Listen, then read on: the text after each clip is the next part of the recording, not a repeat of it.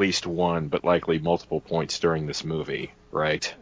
I'm hoping that. So why don't you just tell everybody what we're watching then? We are watching Black Hawk Down. Yeah, boy. All right. From 2001. Mm-hmm. One of my favorite movies. Jumbo Cables hates this movie because I hate it. he Don't know feels why. he feels that it's racist. Wait, Joe, are you... Joe, are you legit? No, I'm serious. I actually really like this movie. Oh, that's what you meant. Oh, God. No, I Mike. really like this movie a lot. Mike, would you put this burden on me? Well, we're both going to have to bear this burden as we watch. Bullshit. We're both going to have to... I'm the only one that's going to feel bad about this. Lily, need to go in the living room. Okay. Well, Say hi. Peace, everybody. I guess all we can do is just start it and then start talking about it. All right. Okay, let me put the... Actually, let me test... Let me know if my audio's picking up here. Right. Hold on. Stop. Don't play it. Uh, Okay. This is just a test. Hold on, let me just jump ahead so there's noise. No, don't jump ahead. Oh, you son of a bitch. I did. Yeah. Good job. I told you not to. Good job. That's okay. That's okay. I guess it's spoiled. So we're watching X-Men 2. Ah, well played, sir. Yeah, you didn't see Logan yet, did you? No. Oh, damn it. Okay. So, yeah.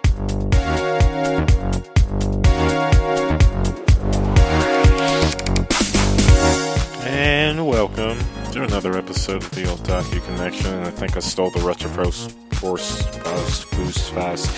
Force Go intro with that. And welcome. Which is, I guess, a long dead podcast. No one listening to this will remember. Though I hope I'm wrong there. I missed that show. Anyway, at the time that we recorded the episode proper, I hadn't seen Logan, but having seen it now, yeah, it's good, but that movie will hurt you. Oh, that thing is so sad. But, yeah. Also, I should warn you, I have audio problems at later points of this review, and specifically have to switch out the microphone. Due to this being a commentary track, there wasn't a whole lot I could do, though I think one of the programs I ran the episode through may have fixed it. I don't know for certain. And quite honestly, I'm too lazy to go in and check. I'm sorry. I'll make it up to you somehow. Someday. I just don't know how. Anyway, if that didn't scare you away, then please enjoy this X2 commentary track. Who's going to count down? All right. I guess on 1, 3, 2, 1. Okay. And let me know if my sound's picking up. Are you hearing anything? No, Are you hearing the 20th Century Fox bit? I don't hear. I see that, but I don't hear anything. Okay, cool. Okay, so now the real challenge is Joe informed me. Well, he told me a couple things today over GChat. He said that he was falling asleep at the end and that he really just didn't like this movie and he wasn't enjoying it at all. Joe had never seen this movie. Wow. No, Really? yeah. Had you seen any X-Men prior to this? I saw the first one, but then when the second one came out in the theater, I just kind of wasn't interested, and now I can see why I wasn't interested. Okay, so it's just No, the you first can't. one, and then hold on, Mike, hold on. So it's literally just the first film, and then this. No. I saw the first one when it came out in theaters, but I've seen I hadn't seen this one, and I hadn't seen the Last Stand, but I saw all the ones after that. Did you see X-Men Origins Wolverine? Yep, I saw all that. And you saw the Wolverine? Yep, saw that too. Okay, so you still haven't seen X-Men 3? No. Keep it that way. No, okay. you need to. I think Joe will actually keep like it that if way. he doesn't like this, if Jumbo Cables is speaking from a point of fanboy rage. No, it's not just fanboy rage. It's also like shitty fanboy writing, which I understand. As far, I guess, plot-wise, X3 is. It's somebody's terrible. I don't want to get stuck on this, but plot-wise, there's a ton of missteps. But I think in the details of the writing and the execution, it's there. So it's functionally sound, and that's it. It's nice to watch. But anyway, yes, it is. Let's talk about this movie. No, it's not. Yes, it is. No, it's not. Yes, it is. I'm sorry, I Yes, won't budge on Right. this. Just let it go. Come on, Jesus Christ, guys. It's very underrated. All But right. anyway, this opening sequence. Oh yeah. Yeah. Now, Joe, where did you get lost? I didn't get lost. No, not lost. Where did it lose you? Where did it all go wrong? It just so like even this opening scene that we're about to see right now with the cool flippity stuff and the blue guy. It's fine, I guess. It's not amazing, but like where the movie lost me, I guess, is like later on. Let me think of the exact point. When Wolverine came to the school, when he went to the school, and it just when all the Rogue and all the other ones just started talking and stuff, and it just started to get played out and boring. I just lost complete interest. No, I didn't like it at all. That's like the third scene, Joe. I just didn't. It's the character build-up. I know, but that's the thing. Like the movie was like 2 hours and I think it was 10 minutes or 10 minutes, and it felt like this movie could have been maybe an hour and a half or something. Oh my god! No, I'm serious. It just hold on. For what the story was, it just did not feel like this needed to be as long as it was. Now, Joe, it just really didn't see it. I didn't feel like Joe told me, but it needs to be this long because it's a very character-driven movie, and it takes its time with a lot of characters and a lot of. You have to remember, a lot of these characters we were seeing for, if not the second time, the first time. So it really spends a lot of time, and when we first saw this as X-Men fans, there was a lot of are they going to touch on this? Are they going to say this? What are they going to do? And I mean, it still holds up for me. Like, you know what? I think I know what the problem is. I think when I first saw the first X-Men movie, I was like, holy shit, this is the X-Men. Look at all of them. Oh, it's Rogue. This is so cool. But then now that I've seen so many X-Men movies, seeing this, the wow factor, there is no wow factor. It's just hold on, there's plenty of wow factor. We're watching an amazing intro. Not really. No, not really. Well, like right now, the scene right now. I mean, like even this, just like okay, like whatever. That's incredible. Like, what is incredible about it? It's well, let me stop you and say thank you guys for having that argument because it let me just kind of like sit here and enjoy that intro without having to like think. But do anything. Doesn't take much thought. Well, piggybacking. Hold on, Joe. Yes, that's where we have a problem. But go ahead. Big problem. I don't think you really. I don't want to say you. This is a problem I come across. No, listen to what I'm saying. This is a problem I come across a lot when a movie is like universally acclaimed, and then one person is like, "Oh, I didn't get it," or like, a lot of times that turns into, "I didn't get it at the time," and a lot of that is because of. In my film history class, we learned to put things back into context. So you're sort of watching it, and put things back into context for one thing, and another thing that you want to do is to remove your expectations. And going in blind always helps. Like, I tried to go in blind to a recent film called Get Out, which was amazing. I want to see that. But I could not enjoy it. I mean, I did, but the second trailer gave too much away, so I knew what was coming, and the whole time I was waiting for something to happen. So I think part of the problem is you've seen what, 4 or 5 X-Men films. That's what I just said. Yeah, that have come after this and have done what this film does, like, poorly.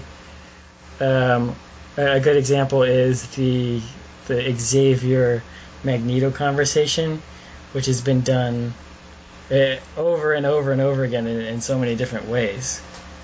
And I actually like this film because it kind of takes Magneto's there, but they kind of take a step back.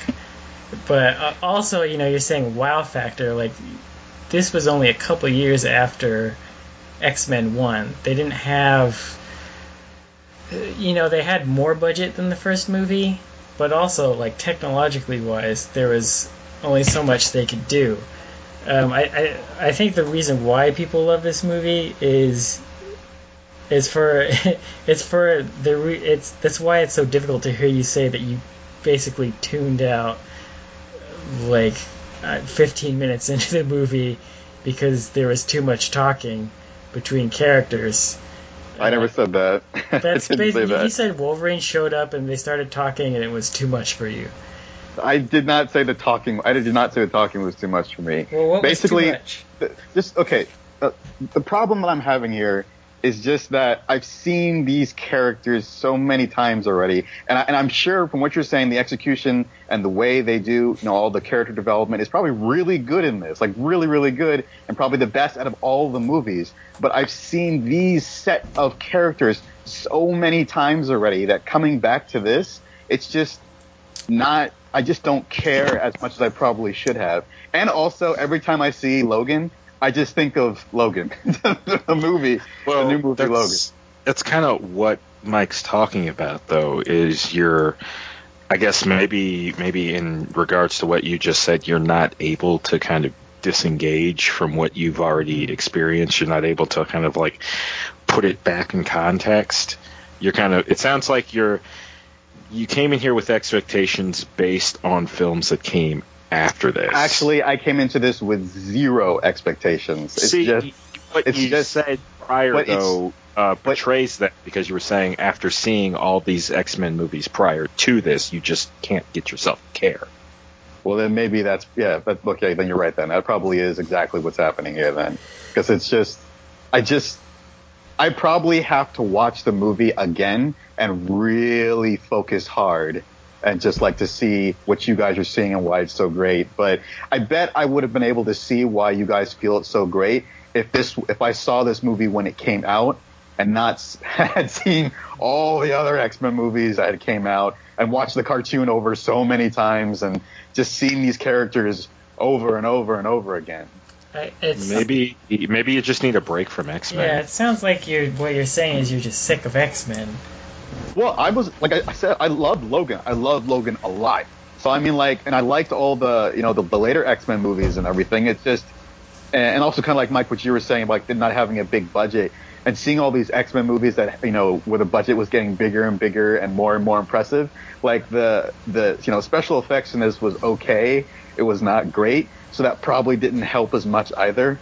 So, I mean, like, also you guys are coming from this, from actually seeing it when it came out. So you guys are kind of going back, back and like remembering why it was so great. While this is my first time seeing this compared to everything else. So, sort of. I mean, I guess I didn't see this till after. I want to say I hadn't seen 2 till after I saw First Class. Well, I hadn't seen it so like now. This is like way. Well, what I'm saying, that's not completely accurate. And 2 is one of my favorites. It's my favorite of the original trilogy for damn sure. Yeah.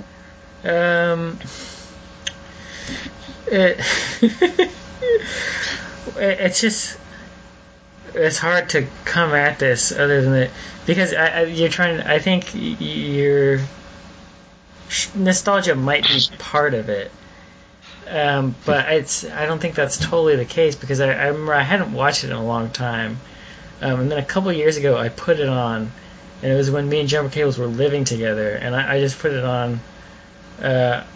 I think just because I wanted to watch it, and I wanted to see if it still held up, because in my head the original X-Men didn't hold up, because I just remember all the cheesy parts.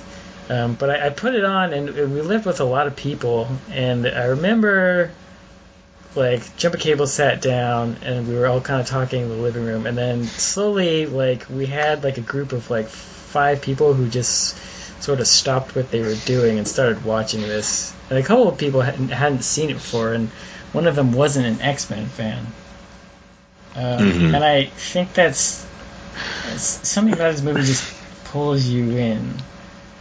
And it is. And I think the reason for that is because of the character buildings. The writing is so strong. Like, this movie's it's so good that I wanted to introduce my girlfriend to these movies, and I didn't start with one. I started with this one, and there's a little talk about, like, Liberty Island and a few random things, like carryovers from the first movie. I had to be like, Senator Kelly he's not who he is. He's a mutant who adopted that identity. But I didn't really have to explain that much to her, and I asked her afterwards. She was like, yeah, for the first, like, 10 or 15 minutes, it was kind of like, she basically just kind of accepted that she didn't know things, but then she was kind of in, and she, like, really dug it all, like, the concept. So she kind of went in the opposite of the way you did, which was not having seen any of the films and not really knowing anything about X-Men, but, she went and saw Logan with me, and we watched the first one, and she was interested. But I just don't see the story. Like, to me, the story just didn't seem that interesting. Like, I like the story of Days of Future Past way, way more. That's way bigger, though. Like, if that's your barrier for entry, you don't enjoy a whole lot, because that's literally the world has come to an end, and we must, like, warp the fabric of space and time to fix it. Yeah, and that's like way. I mean, like, maybe I'm just not seeing what you guys. You keep saying about the character development and the really good writing, but I mean, I was listening to this and paying attention. I was listening to the movie, and, like, just, I listened to everything that the characters were saying and what was going on in the story, and it just did not seem like that compelling of a story. So, I mean, I just don't. Why? Seeing it. That's what I can't really rack my brain around is. I think the plot is. Well, first of all, the plot's based on a comic, which was a lot different. It was based on a preacher Stryker was a preacher and blah, blah, blah. So they changed it quite a bit, but. So. Just explain the plot to me. So to me, watching it, the plot is basically that the Stryker fellow is basically just trying to get control, control all the mutants, so that they're, he's trying to get Cerebro or whatever, so he can finally have the ability to control all the mutants. And to me, that just seemed like the general idea of what was going on in the entire movie. I mean, is there much more than that? I mean, that's what it seemed. So that's a very. It's pretty surface level take, and also it seems like you missed some of the nuance. Like, when I look at it, I think Stryker is everything in X-Men's always an analog for the real world, and there's some stuff in here that's about gay rights. A lot of it's about race, or allegories rather. But so Stryker is a military man. He's completely a bigot. His backstory is that his son was actually born a mutant, and he's a really powerful mutant. And Charles failed to save his son, Stryker is someone who's been interested in using mutants to, try to understand their powers, to weaponize them or control them or whatever. So the plot is actually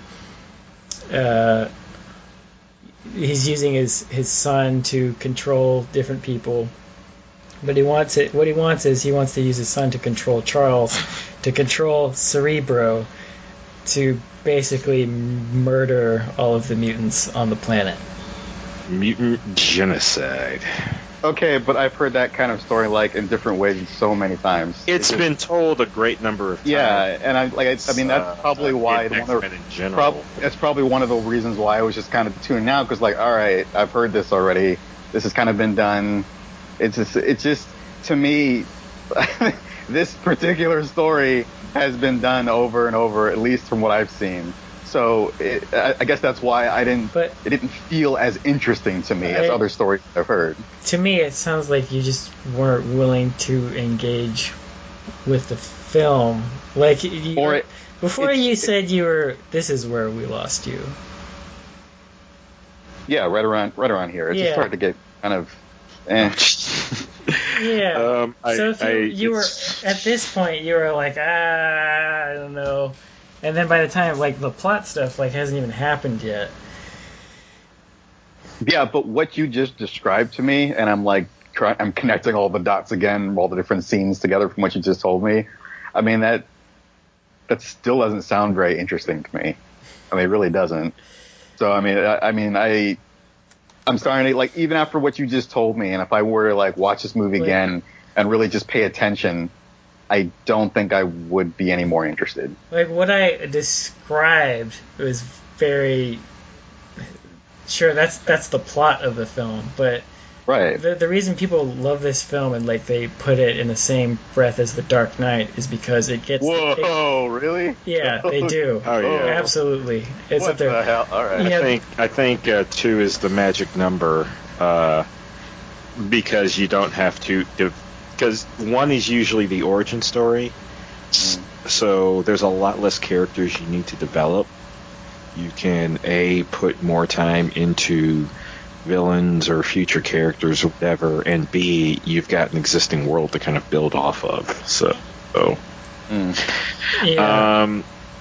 do find it funny that we've now kind of have a complete sort of hatred trinity of the original 3 X-Men movies. I hate the first one, Joe hates the second one, and Mike hates wait, I've switched it up. Mike hates the first one. I don't actually hate the first one. I rewatched it. I rewatched it recently, and it's cheesy and corny, but it's got some really great moments. Well, thanks for ruining that for me, Mike. You always do, though.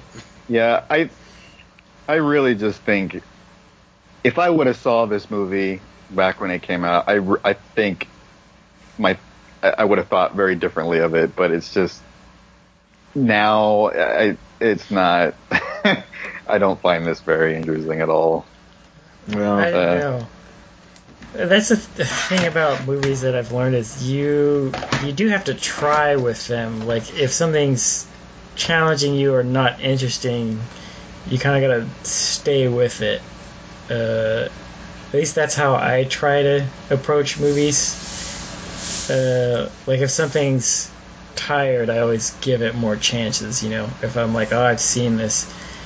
But I guess what I was saying earlier was, I guess that's just the problem is the context is you weren't able to divorce yourself from that.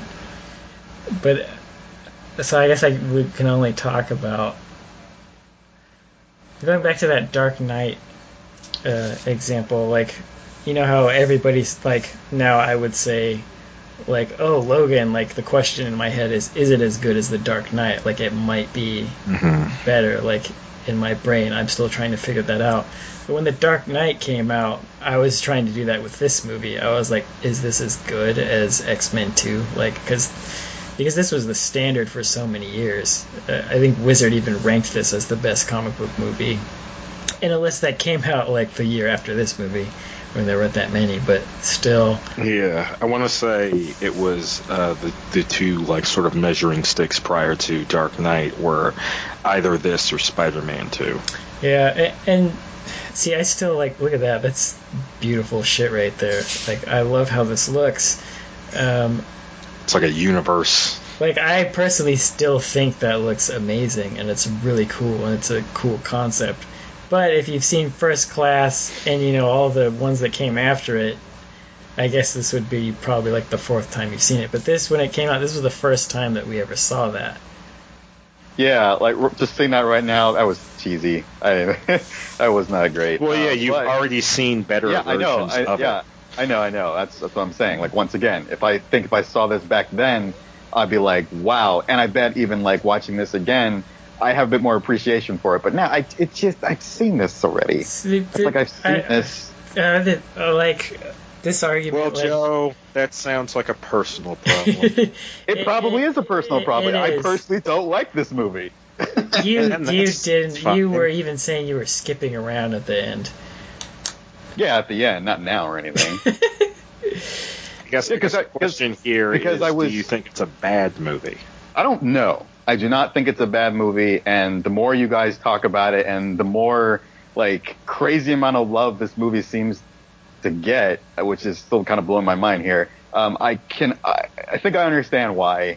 I mean, it does seem to kind of really give a lot of the characters, talk about a lot of the characters and all that kind of stuff. So I think I can understand why a lot of people really love this movie. But to me, it's just, there's just not enough here when I know there is enough there in a sense. Character development, blah, blah, blah, blah, blah. But it's just, to me, it's shit that I've already seen. See, you jumped. That's fine. But that's okay. Let me say that's fine for me. It's not, because it's. I mean, well, I'm fine with it because it's Joe's opinion. I don't care that he has an opinion that kind of clashes with mine, as long as he's not trying to infer something about my opinion based on his. Yeah. Well, I totally get why you guys like this movie. I get it. I just personally don't like it. so it's just not. Well, for me. I still love you, Joe. I don't. I think. I don't know. It's you saying that you get why if you got why we liked it, then you would like it too.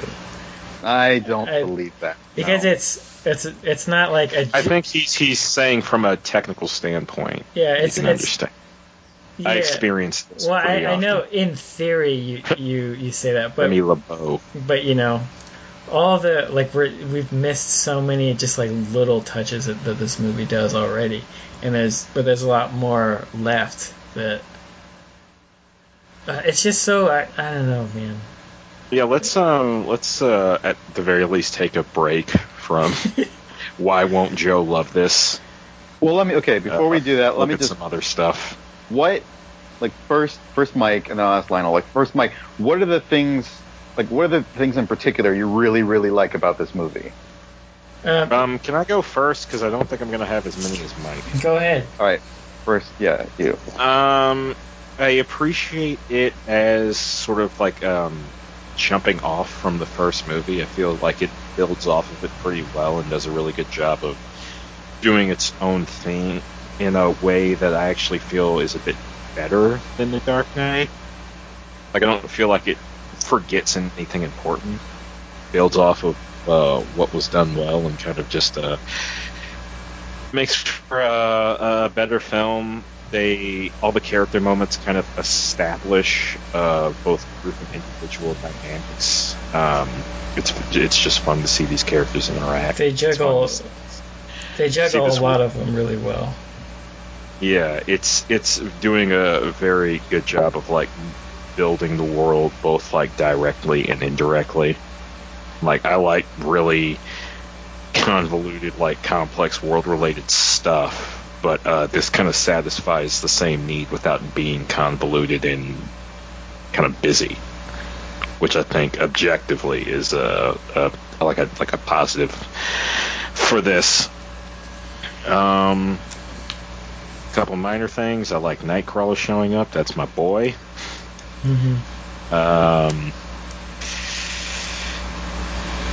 I'm having brain farts. Yeah. I don't know. It kind of like it does a lot of things that become points I appreciate about the franchise as a whole. And I think that's it. I'm probably going to think of all the other ones as the movie goes on. But Mike, it sounds like you're chomping at the bit there. No, not really. I'm just watching it. Yeah. Well, you mentioned Nightcrawler, and we kind of glossed over the fact, but for me, it's all of the little things, and we missed a big one at the beginning, which was, I think for a lot of this film and the films in general, it's, they really put it into the real world, not just the allegories, but it's like, oh, what would this be like? Whether it's, Bobby heating or freezing the Coke for Logan or whatever, but it's like, there's probably a lot of people right now, especially who would like to kill the president, and then there always is. But this movie kind of goes there when it's like, okay, we have a mutant who could do that. Like, he has the means to get in there and surprise a bunch of well-trained people in the name of his cause, and he goes into the White House and wants to stab the president in the heart and leave a statement about the treatment of his race on the president's dead body. Like, it's such a, and the way it's shot too, just the editing with the scene, then it ends and it tilts and you see that Mutant Freedom Now on the little red ribbon. Yeah, that actually does more, maybe more than actually having stabbed the president when you just find the knife there, because it lets you know that he can. Mm-hmm. And it's really scary because as like a fan of the series, Nightcrawler is far from the most like powerful or dangerous mutant out there. Right. That's something that Logan actually does really well. There's a lot of like, this is what, how would these things fit into the real world? Like, it would change a lot, obviously, but there's still certain, and I think that's why the X-Men resonate in general. There's certain, things that are universal that are always going to exist. Like what is a mutant who's a Catholic look like? He lives in a church and carves all these skulls into his body because he feels guilty for the things that he's done. But what was the question? What do we like about 2? Yeah, why do we like it so much? Oh, that was the Nightcrawler tangent. I love Nightcrawler. I'll probably go on another tangent about him later. Right, and to that specific point, I wanted to say that, first of all, Joe, I do still love you. I guess. And, part of what I appreciate about Logan is that it took what I love and it did it in a genre way. It mixed different film genres and made something incredibly unique. And this film's kind of a product of not so much. It's hard to say. It's a mix of obviously the comics and trying to think what would that look like in real life, but it's also it doesn't bang you over the head with it. But I feel that it's very much when you have a character-driven film, it's all the acting. I think everybody really sells a lot of really complex shit here under the guise of laser blast and fucking claws going out, but there's like little moments like this where it's like he's just walking through the halls like looking at all the kids like, oh, you can't sleep because humanity hates you, right? You can't sleep either? Alright, well, let's just fucking chill out, you know? Or like, here, cool this off for me. Right, and I think that... Well, kind of like seeing, like, solid acting and character moments based on, like, unique aspects of this world helps to flesh it out, make it more real, and it kind of becomes world building by default. You know what I will say about... it's hard to talk about this without talking about Logan, because I just saw it, but I guess it's a trait with X-Men in general, is that I think Logan is definitely the most human film out of all of these. I think this is probably the second most human film. The thing is, it's just... For as much time they give Logan in his own film, because it's his film, you know, there's only a small cast of characters that they really develop well. This film, I think they did like as best they could, and I think they pulled it off with, we've already talked about it, we've said it over and over, of giving each character their moments. But it's kind of spread out with all these characters. But I mean, like, if you don't like just watching actors act, which I know a lot of people don't, and you know, Logan's kind of balanced with a little bit of spectacle, and not as much as other films, but you know, this film it is a little imbalanced, which I don't mind. You know, there's not a lot of it. It's hard for me to say that because there's just so much character drama in this, and they really try. Well, no film's perfect. Right. I don't look at it as a bad thing. For me, I want to learn more about all these characters. You know, the little exchange between Charles and Magneto there, like. You know, it's also coming off the first film where you're like, oh, yeah. Like, where's Magneto? Oh, he's in this plastic prison. Like, something's wrong with him, and we don't quite know yet. And Charles is going to talk to him, and they have this great. And I love that moment that's coming up where there's this moment here where they're kind of talking. I wish I had my subtitles on. But Magneto's basically just, you know, warning him that, you know... It's literally this is what I warned you about, Charles. It is. These humans. and that's what fucking humans. That's what I appreciate about this film even more so about previous films, is they really ram you over the head with, like, no, Charles, no! Like, they're bad, you know, they hate us, we gotta kill them, Charles. And Charles is just like, no, there's still good in them. This film doesn't dwell on it that much. It's very much, they kind of, you know, you should have killed me when you had the chance, Charles. You know, you're not willing to do things by any means necessary, and these are the consequences because you want to save everybody. Yeah. If you can't... But it's also... Sorry, finish. I was just going to say, if, you know, Charles is unwilling to put an end to the fight, and Magneto is, but that's the torture of Magneto, is that he has to watch it all happen. And he's, kind of, especially here, he's powerless to end it. He's stuck in his plastic prison, and he's... You know, you have to understand Magneto's been fighting this fight his whole life, and every time he's in prison, he's, you know, there's just mutants being killed out there for no reason. So there's also certain things that for me, seeing all those other movies too kind of helps this movie. It makes it better for me in a way. Like, I know his history, like I know all of the shit that he's gone through, and this is where he's ended up.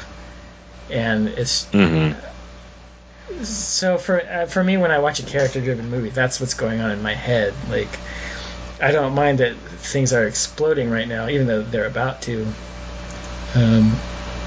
because there's so much there that's unsaid with these characters, or that everything I just said there is behind like a short dialogue exchange. Mm-hmm. And to me, that's a testament to the writing. So I don't know. I guess Joe, if you don't like it, then I guess I can't. I mean, I definitely can't force you to like it, but I would. So I would say in a few years, come back to it. Oh shit! That is killing Wolverine right now. Mm-hmm. So I think after hearing what both of you guys said and what you both love about the movie so much, and yeah, like going back to what I said, I do understand why you guys like it, and so many other people like it. But I think what the real problem is that the way I came into this was, well, before I say this, just want you to let you know, I do like character-driven movies. I like them tremendously. But I think what the real problem is that I came into this, you're going to hate this comparison, I came into this like I come into when I'm going to watch a Transformers movie. I came into this expecting like tons of crazy mindless, and powers, mindless shooting and stuff. And what I'm getting is long periods of dialogue of hearing stuff that I've heard many times over in other X-Men movies. Yeah, but this right here, this is like small. This is like very small periods of action when what I was expecting was tons and tons and tons of action and not very much story development. I just wanted to see the X-Men being the X-Men. Yeah. I didn't really, but once again, if I came into this knowing that there was going to be story and character development, I probably would have cared more and paid more attention, but that's not what I was expecting here. In my mind, I was thinking, okay, this is the second X-Men movie released, so there's probably going to be a truckload of action because that's what they want people to see. They want to see lots of X-Men doing what they do best. But no, I was not expecting this, and when I saw it happen, I just tuned the hell out. Well, it's one of I don't know, like the parts that really kind of make up what people come to X-Men for. One of them is the action. Some of it is the drama. Some of it is the social element. And I guess really get much you're talking about the comics. We have like good crossover with other elements, but I forgot what I was saying was. Like the later X-Men movies are like way more action packed than this one. This is just like it's much slower paced and there's a lot more exchange of dialogue and trying to understand the characters and what's happening and so like all the things you guys were saying, which is really cool, and it sounds like it's there's a lot going on here, but it's just not personally what I was expecting or what I wanted from this movie. Right.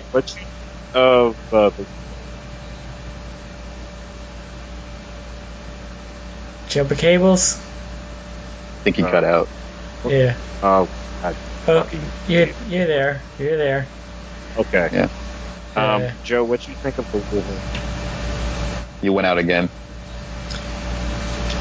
You keep that. Just remember, we can't cut anything out, so that scream's staying in.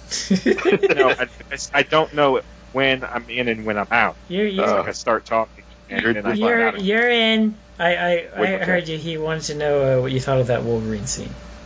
It was great. No, not that scene. Oh, okay. The second Wolverine movie, The Wolverine, where he goes to Japan.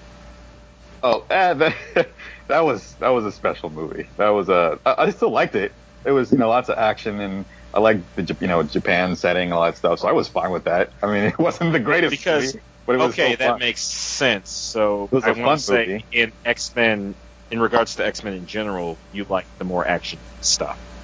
Well, it's not so much that I like the more action stuff. Like, for instance, Logan, which I won't spoil anything.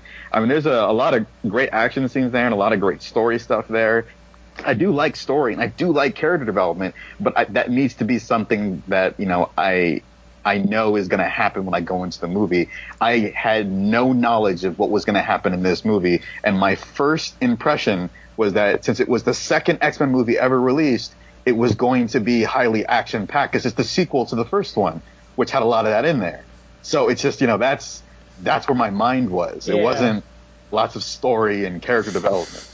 Well, okay. That's all right. Yeah, and that's kind of what I was getting at earlier. Even though you said that you did go into it with no expectations. Well, I did. I didn't think about it, but I clearly did. Yeah, and that's kind of what, as soon as you texted me that, that was one of the thoughts that was rolling around in my head. Which it's actually interesting to talk about, because where the X-Men movies, like the last movie... Oh, shit. Yeah. The last X-Men movie, X-Men Apocalypse, I thought it was fine. I liked it. It was fun. Yeah, I liked it too. A lot of people gave it shit because, this is kind of... I think this has been replaced by Logan as kind of the crown jewel of the series. But people still, people... I want to say First Class usurped this. Right. Obviously. But, this is, kind of...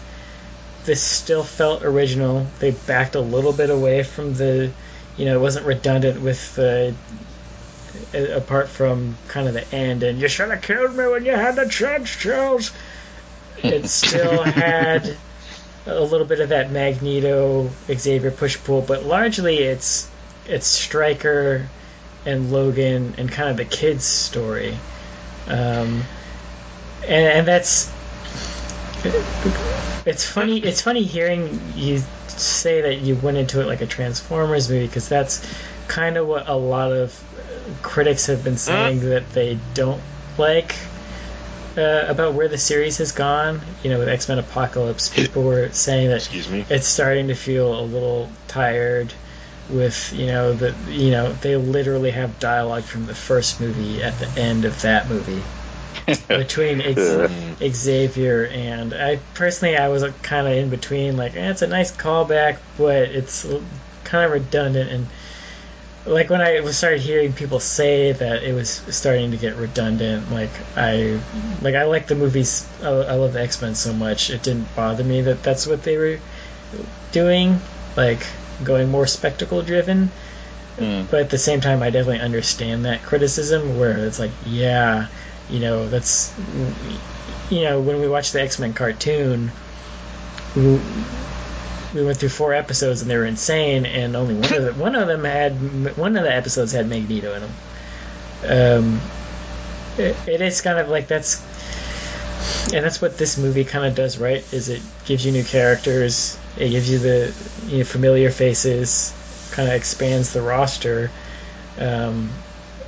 Eric takes a little bit of a backseat, but we're still glad he's there. I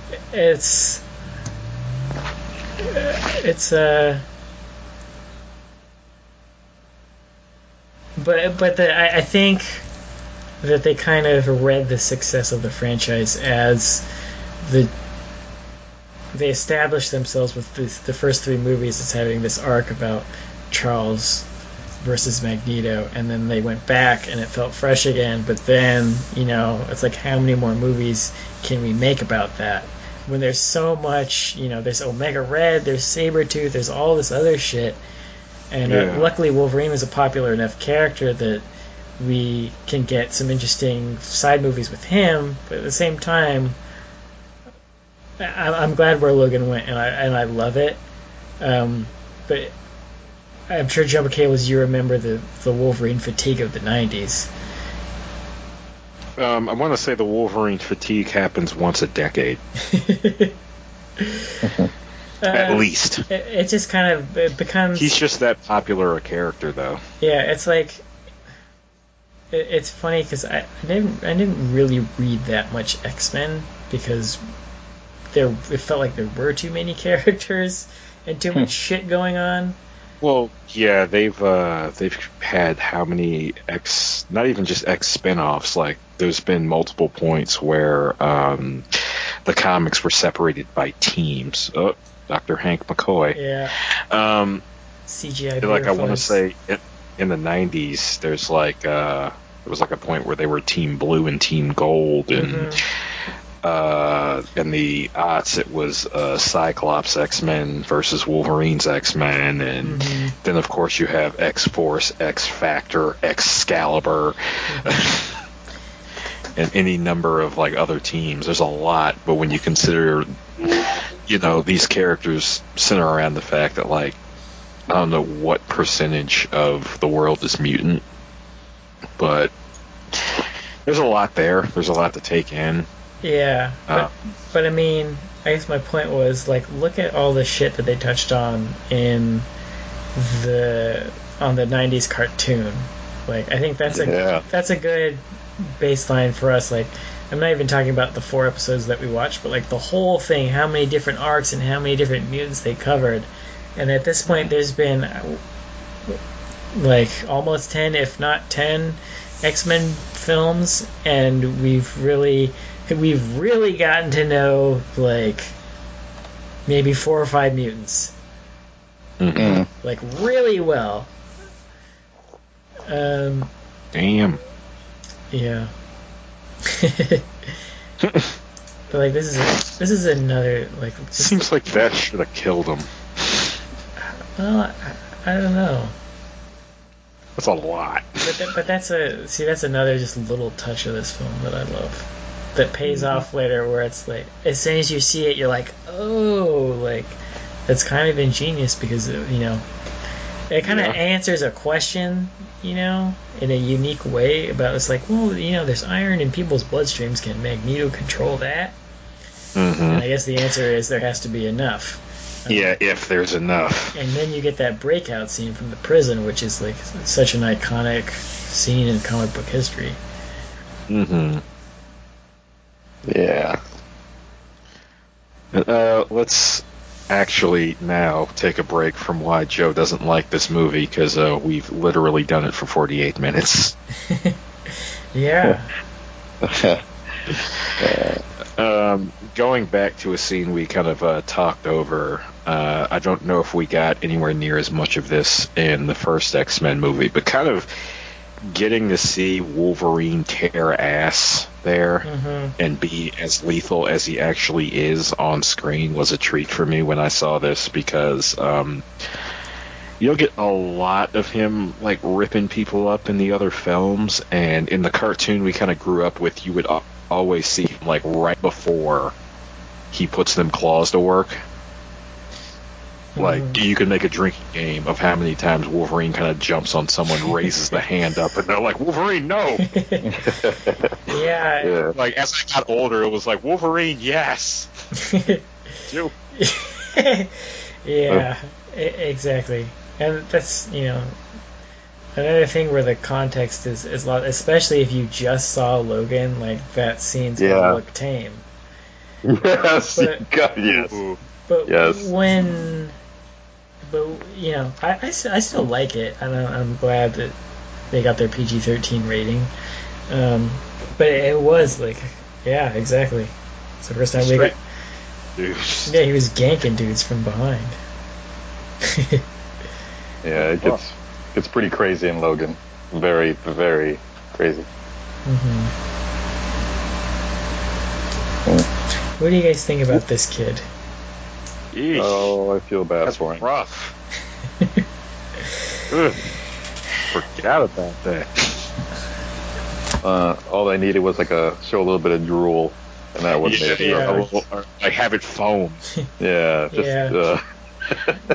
just staring at him. But I mean, like you were saying, right there, saying earlier about, you know, I kind of went over the plot earlier about what his deal is. And the sort of, the general plot is fairly simple, but then you have, when he's talking to Charles at some point, it's really in the nitty-gritty of the I keep saying it, of the characters and the dialogue, when he has that line later on where he's telling them about how they're dealing with a child who is growing up, who is realizing, or even not realizing, that they have all like tremendous power, and he says they try to discipline him, but then he forced his own mother to see horrific images, that she couldn't take, and then I'm not sure if he made her do it or if she did it because she just went insane from it. But she took she took a drill to her brain to try and bore the images out. Like, to me, that's just an example of the writing. I really wish I had the subtitles right now. Yeah. But that's sorry, go ahead. Oh no, I was gonna say in his delivery, like he really sells it as a piece of his past. Of I mean, it's why he hates mutants. I mean, that kind of shit that's Trump bringing out, people who had their family members killed by immigrants on stage. Like, it's like, well, mutants are fucked up, so we got to do something about this. He's not seeing like, oh, like, it's not the real problems that most mutants face like this, where it's like, how do we make out? Yeah. It's like too much, or not enough. Yeah. Well, both. Let's be clear. I want to say, in regards to that, I guess part of the reason why I wanted us to get off of the whole Joe thing is because I've been trying to make this point for like 20 minutes, which is this film is really good about kind of being fair about the issue. I know X-Men as a whole is sort of thoughts. It's kind of like the mutants in this are always about being the other, the ostracized group, the outcast, what have you. But this movie, maybe more than any other film, I feel like, is really about kind of like extrapolating and really depicting the mutant issue as, outside of a analogy for some other issue, the unique aspects of what something like this would be in our world. And I feel like it's maybe one of the most fair about the issue, because they really front load this film with like all the reasons why mutants existing would be terrifying and you would want some sort of control in place. Granted, the guy who seems like he's going to institute this then, goes forth with his own profoundly sinister agenda, and you understand why a control like this would be scary and maybe couldn't be utilized. I'm gonna take a break from talking so we can really take in what's about to happen here, because this shit is raw. Right. Well, going back to what you're just saying is, it's such a great scene. He can feel the metal, Speaking of why mutants would be terrifying to normal ass people. Well, look what he can do with such a small amount. Like how much power he has. That's all he needs. Yeah. Think about how much is actually like when it forms. Yeah. With that much metal, just straight murdered a guy in the most. Ugh.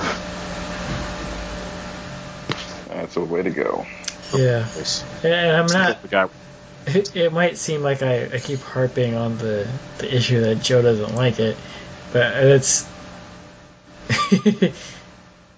I'm really just backing over the things that I've already said because they keep coming. They keep coming up because it's why I love the film. It's like Magneto don't need a bridge. Go where he won't to.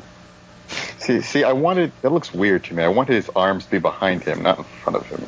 It seems strange. He's posing, Joe. He's literally Yeah. He's an old man. Well, I was listening to the director's commentary before this, and one of the things they said was originally he was going to make a ball and then hold on to the ball. They wouldn't look anywhere near as cool. No, they were like, that looks fucking weird, him hanging onto a ball. So they changed it.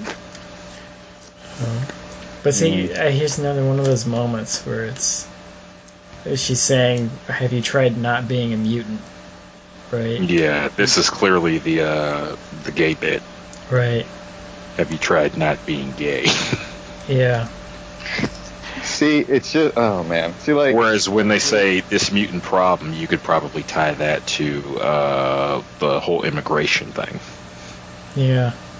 Like you can literally find the sort of analogy at every point, but I feel like this movie does a good job of also depicting the whole mutant thing as unique.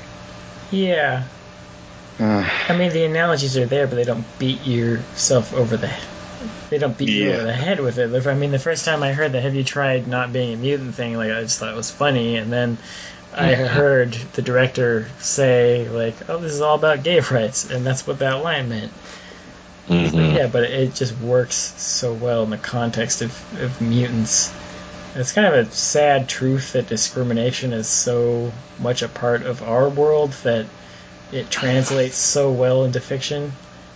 Mm-hmm. Mm.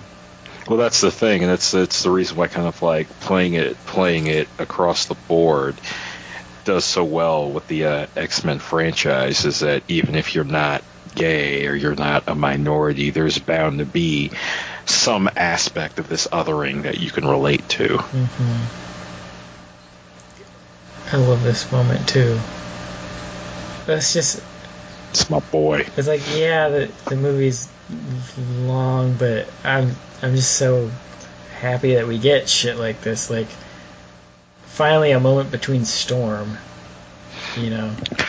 Well, yeah, it wasn't in like across this original trilogy. Like, one of the things you hated was that Storm was just kind of like pushed to the side. Yeah, she has a little bit more to do in 3. I don't even remember what she did in 3. She has a little bit more to do here, like, emotionally. She's kind of there for Nightcrawler, and they have a little arc together, which is really cool. I really appreciate it. It's when you have TV shows, it's always like, here's the A plot, here's the B plot. This film kind of has, like, C through F plots. Yeah. But they fit so well in that they don't. Like, it all kind of. It kind of wraps around in the end, and it has all these little tiny arcs, between Bobby and Fireboy. There's that rivalry built in the beginning where they're like, sitting around. It actually gets established in the first movie. Yeah. He's in there, but he has like no lines actually. But and then you see him, we just saw him kind of lurking around their house and seeing that they had such a nice family and shit. It's just the little things like that where he's, he feels alienated even within his own mutant community. And that's just another layer of, like, yeah. Like, that's... It happens. Yeah, actually, I kind of want to get on that for a second. That's something, looking at it now, I can really appreciate when, like, let's say you have strong feelings about one or more issues, and people who seem like they would be in opposition to that should just be someone you can write off, like clear cut. Oh, this guy's saying this. But I can appreciate the depiction of that when you kind of don't have the option of, like, standing on one side of the line in the ground or the other, where you kind of have no choice but to try and make these worlds meet, and how difficult that is. I guess that shows in Xavier's struggle, in these characters' struggle, but you have, like, a very personal aspect of it in the case of Bobby, where you see his parents clearly trying. It's funny to talk over someone getting shot in the head. You see his parents clearly trying, but they don't get it. They're clearly worried. And then here you have his buddy right here, who's kind of like very clear about where he stands on this. He's about to show us. Yeah. Go ahead, because I'm kind of losing my point as I talk about it. I mean, this is, that's the brilliance of the writing here is that he kind of, what the hell is his real name? Pyro? No, what's his real name? Oh, his real name? I can't remember. Johnny, I think. Or John. Where John kind of has, he's been in the background and he feels rounded already. And he kind of, when it's his time to kind of take the focus in the plot here, where it's like, okay, the cops, in the wider plot, the cops show up, Wolverine's down for a second, they're all about to be arrested.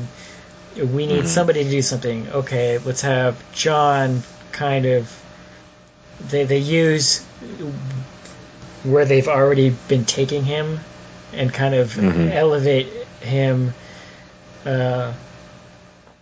I guess what I enjoy about it is it's a character moment and a plot element kind of fusing together. You know what I mean? Mm-hmm. Yeah, definitely. And there's actually I don't know if the term meta is proper here, but there is a little bit of kind of like a tension boiling over for fans of X-Men who've read the comics or watched the cartoon, because Pyro as a member of the Mutant Brotherhood. Right. So you see him with the team, you see him kind of like on edge, and especially like ill at ease around humans, but not necessarily hostile. You're kind of wondering when the shoe's going to drop. And this is kind of like that point. Yeah, it is. It's a pretty rare thing to, it's not rare, but it's like hard to do correctly, and you don't normally notice that sort of thing. It's like, I remember Stallone saying at the end of Rocky, we've all seen Rocky, right? Yeah. I can spoil it. The movie's like 40 years old, so if you guys haven't seen it, then. But anyway, Stallone has talked about kind of that convergence of character development and plot, and how that's why Rocky is such a great ending, is because you have all of the you've seen his story up to that point, and there's so many things, and you've seen Adrian's story up to that point, and you've seen all of that character development, and you know where the plot is going. The plot is going towards the big fight, and the plot gives you his defeat, but also because you've been following his character arc, you know that this is a triumph. Yeah, him winning the fight wasn't what he wanted. He said earlier that I just wanted to be able to stand through the whole thing, and he wanted Adrian by his side, and then it all kind of comes together. The editing and the music swells, and Adrian comes to the ring, and then you just kind of nail. Yeah, you get that look of like. Yeah. If you kind of got like sort of like the undertone of this, which is Rocky just wants to prove that his life was worth living, that he's worthy of existing, I guess. Yeah, but that look of just like relief on his face. Right, but that's part of it. There's that, and then the Adrian thing, and then the plot all coming together and converging to make this one powerful moment, and that's where it ends. And Stallone was like, he says that's one of the proudest things he's done, because it's a really hard thing to do, is to. Yeah, and the other thing is it's like that he says about it is that's it for him. That's the happiest he'll ever be. Mm-hmm. But so technique-wise and character arc-wise, those 2 points come together, and that's kind of. I always like that example of kind of the pinnacle of what you can do with storytelling in film, using the whole medium. Yeah, it's interesting. I'm trying to. Something I thought of is like that, like the mediums we get are kind of like building off one another.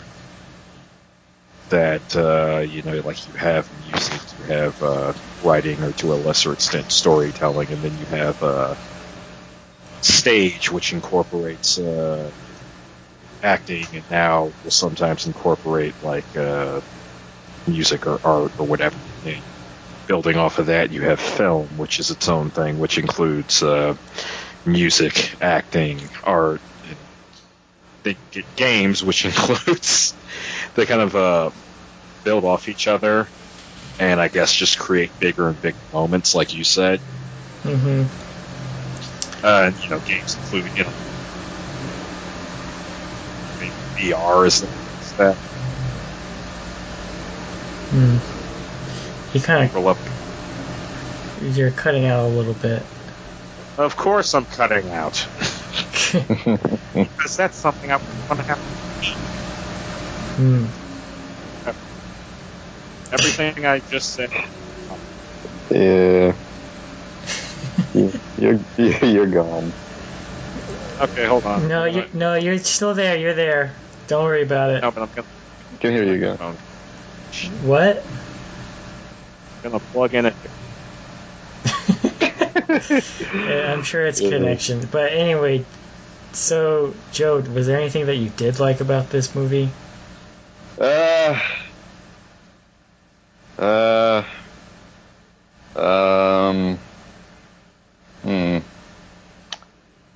Trying to think here. I guess just seeing Wolverine young.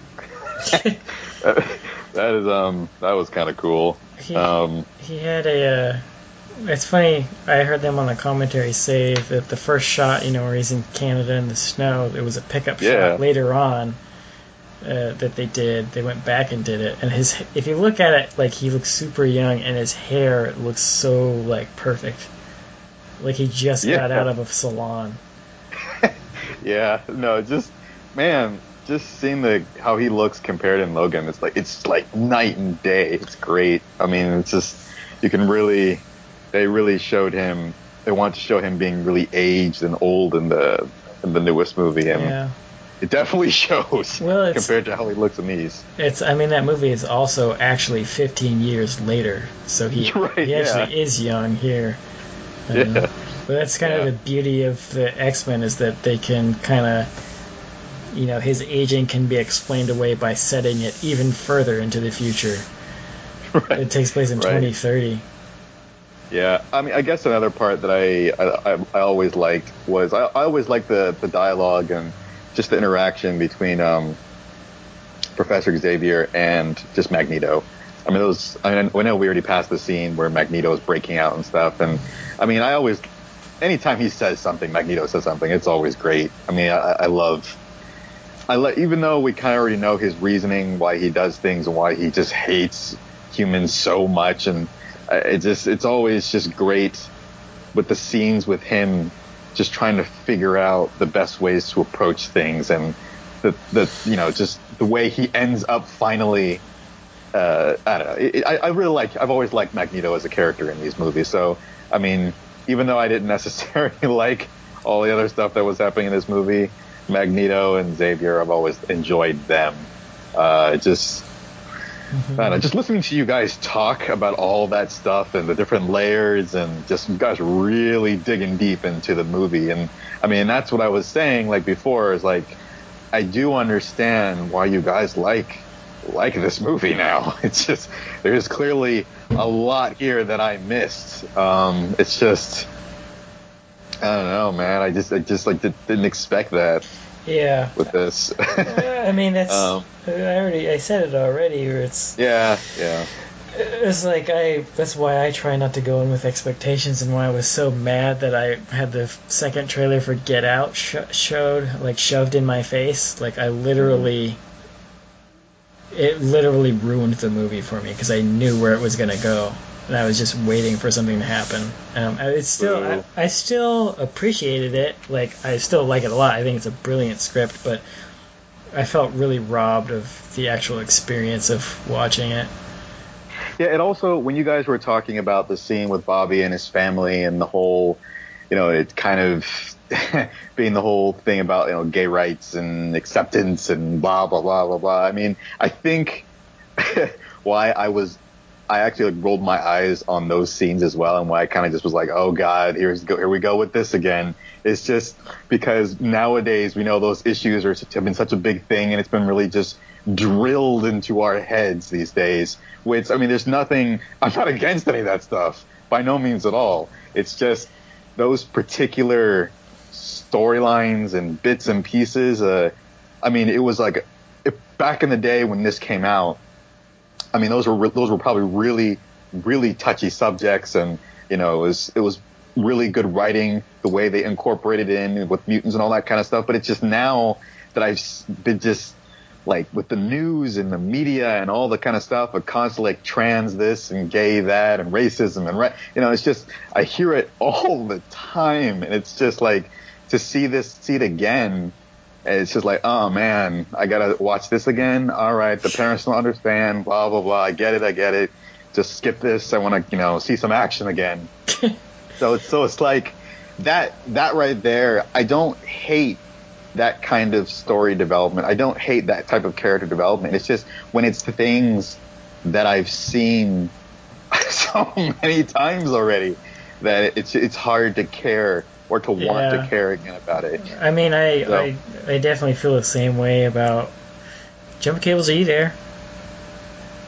He's probably changing his mic still, or whatever. It's been a while. Yeah. Well, hopefully he'll message us. Yeah, I hope so. Did he message you? No. Okay.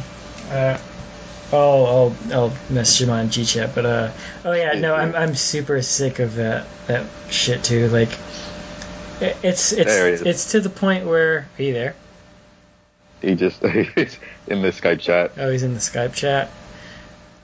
Oh, mic's not working now. Tell him to use his other mic. Okay, but it's good to hear that I'm not alone in this. So you understand where I'm coming from it, though? It's like... it's a little...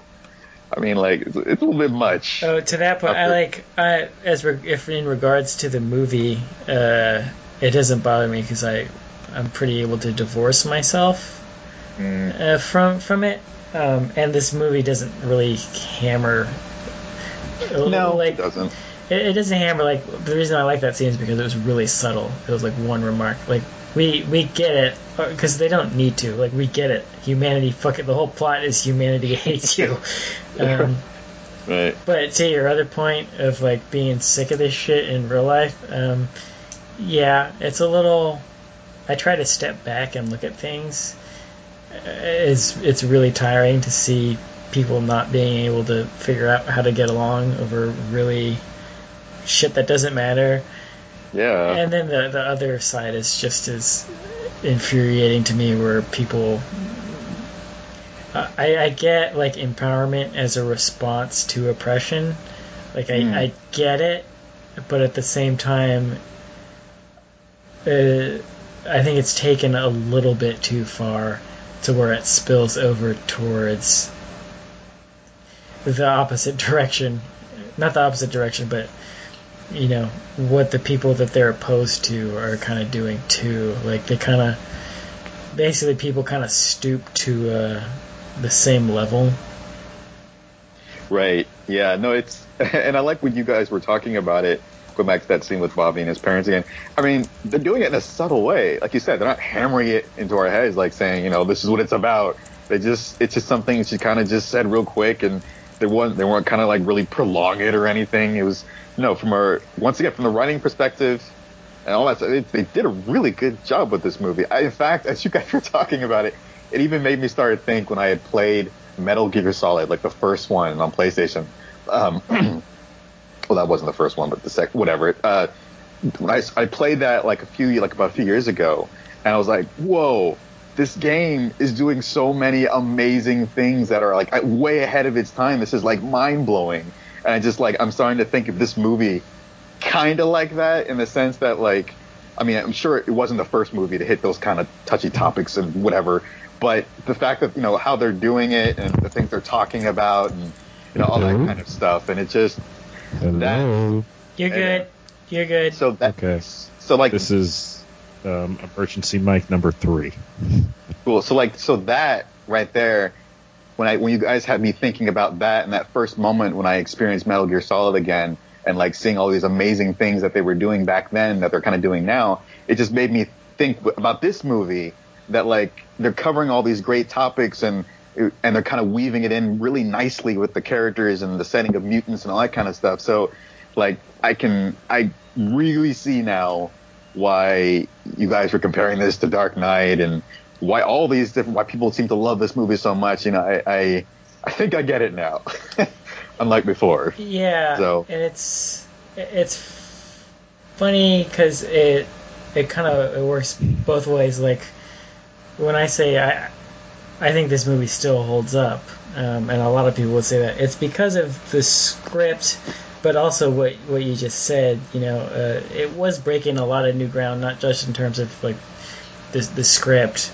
Like, I mean, most of it had been done before in X-Men comics and the show, but like that, like just all the stuff with the powers and all the CGI and stuff. It was stuff that we hadn't seen. Like we had never seen Nightcrawler on screen. Yeah. You know, we hadn't seen so much shit. We never saw. You know, we haven't seen Pyro, Colossus. You know, there's all these firsts, which you know, if you don't. Yeah. Yeah, you know, it was a big deal. It was a huge deal to see this stuff on the screen for the first time. It is. So it is kind of like you're right. It is kind of like MGS1, where you go back and you kind of see where all the shit was pioneered and stuff like this, and like Spider-Man 1 and 2, where they were they could finally get sort of a believable handle on this stuff, but they couldn't do anything. You know, whereas now they can kind of do anything, and that's kind of what the problem with Apocalypse was, where they could do anything, but then you not quite anything. I think if they could do anything, Apocalypse's power set would make a bit more sense. Well, no, let me finish. You could do anything, but then you kind of start to think about, should we do this? Or you know, you have to think it a little bit more through. Where you know, I think they're like, oh, we could do anything, just do anything, and they didn't. They really kind of the logic of the film and like his powers, and it didn't really make sense. They kind of. I think that was due to budget constraints, though. For X-Men Apocalypse. Well, yeah, there had to be some reason why his power set was just kill things nebulously except when you decide not to or can't, as opposed to his actual powers, which were, you know, altering himself, being able to alter himself on like a molecular level. If they were using his traditional power set, then he'd be basically what he was doing during the brain fight with Charles would have been happening all the time. Well, I mean, they had a budget of $178 million, so I don't think that was... Well, in which case, why were his powers so nebulous and infinitely easier to do than making him, like, grow, shrink, and alter himself? Yeah, but that seems... Like, I can understand his power, his, sort of, like, his amplifier power. That's easier than having him, like, put these characters under the knife and alter them physically. And there's like plot elements like, okay, this is why Storm's power set is so stupid and why she has the crazy white hair, why Angel has the metal wings. You know, you could do a whole movie about that if you did it, you know, in the more traditional sense. But then also, okay, we got to make him scary. He just looks at people and they disintegrate. Yeah, but that's... Because the power level is on point, but it's on point in a completely different way. Right. Hey, can you maybe move your mic just a little bit farther from your face? But you sound really good, actually. Are you there? Yeah. Okay. Yeah. I'm thinking maybe it was just a design choice. I mean, they clearly they had the budget. Choice, then it was a bad choice. Mm-hmm. Yeah. Because it leads to some. Actually, maybe back to where it was, or just a little bit closer. You sound a little too far now.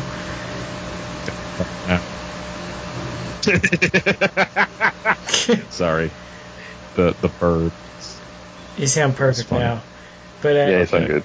But yeah, no, I think to me the problem with Apocalypse, because what I remember about that was the special effects and shit, and it just seemed like they got a little lost with like not defining what he could and couldn't do. Because I mean, with CGI and their budget, they could have done anything, but I feel like the script wasn't there as far as saying, okay, he can do this and this and this, and he can't do this and this and this.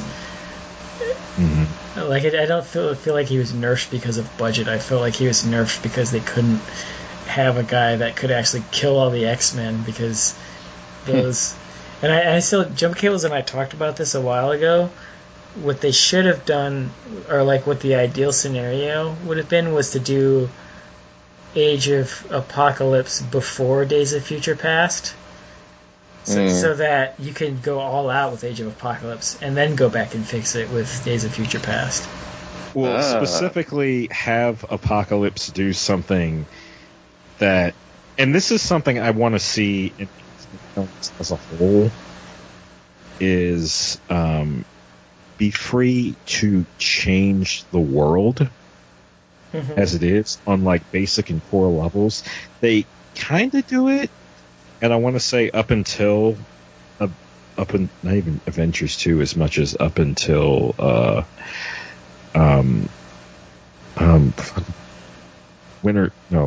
third Captain America movie.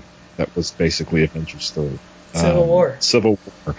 Yeah, I want to say up until Civil War, X-Men had probably been better about like having what people did have consequence. Mm-hmm. I kind of wish X-Men could take it a step further and actually change the world on core levels based on what these characters do, what happens in these movies. Mm-hmm. You get elements of that in that Mystique is now kind of like a folk hero. Magneto is the devil by the time you do Apocalypse. But, sort of like what Mike was saying, maybe have the Apocalypse in question that happens in Days of Future Past have something to do with Apocalypse. I'm starting to feel weird saying that name so often. But just something to let him be bigger than he was in this movie, which was a movie villain. Because in every context, Apocalypse is usually at the heart of a lot of shit that's gone bad. Like, I want to say in the X-Men cartoon, half of the big arcs have Apocalypse at their center. Yeah. Because he's very much both the, like, scary final boss guy, but also the Bond-level mastermind behind a lot of shit. Yeah, see, I thought we were going to see a lot more of Egypt in Age of Apocalypse, and I was bummed that we didn't get that. See, Days of Future Past kind of let us know that they were willing to not just fix their mistakes, but also, like, do something that big. Like, okay, let's unite these, what are almost two separate franchises, and, like, interweave them, and do big, and do time travel, and... Mm-hmm. So I kind of was a little bummed that they kind of got stuck in the 80s and almost didn't... I feel like they didn't go far enough with the 80s thing. Yeah. Like, it didn't really feel like the 80s. It felt like a very minor backdrop. Yeah. Yeah. There was probably, of these movies being period films, it was probably the worst of the three. The ones so far. Hopefully they do it a bit better in the next one, though I have some doubts about this next one. Because it stars, like, one of the most shit X-Men villains known to man. I keep telling you, like, He may be Mr. Sinister in name only. Sinister is garbage. He could be Sinister in name only. Because that's just the way movie translations work. It's like, you can do some good stuff with Sinister, you just don't have him come after Apocalypse. Like, you're really fucking up the order of shit. Yeah, I mean, who knows what they'll do. I'm curious. I haven't even heard anything about that movie. You have the whole Phoenix thing to tackle, so... Oh, yeah. That's a big one. That's a really big one. That's a funny one, which they actually tried to do in X-Men 3 and failed. Ugh. They did? Oh, man. God, it's so bad. Yeah, and it's... See, this is... Was that... God, really? I don't want to get too caught up on X-Men 3 again, okay. But I will say that it's... What happens for me, personally, doesn't really...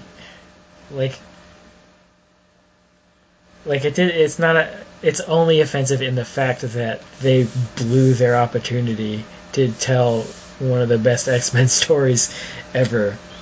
But as it stands in the film, they blew stories.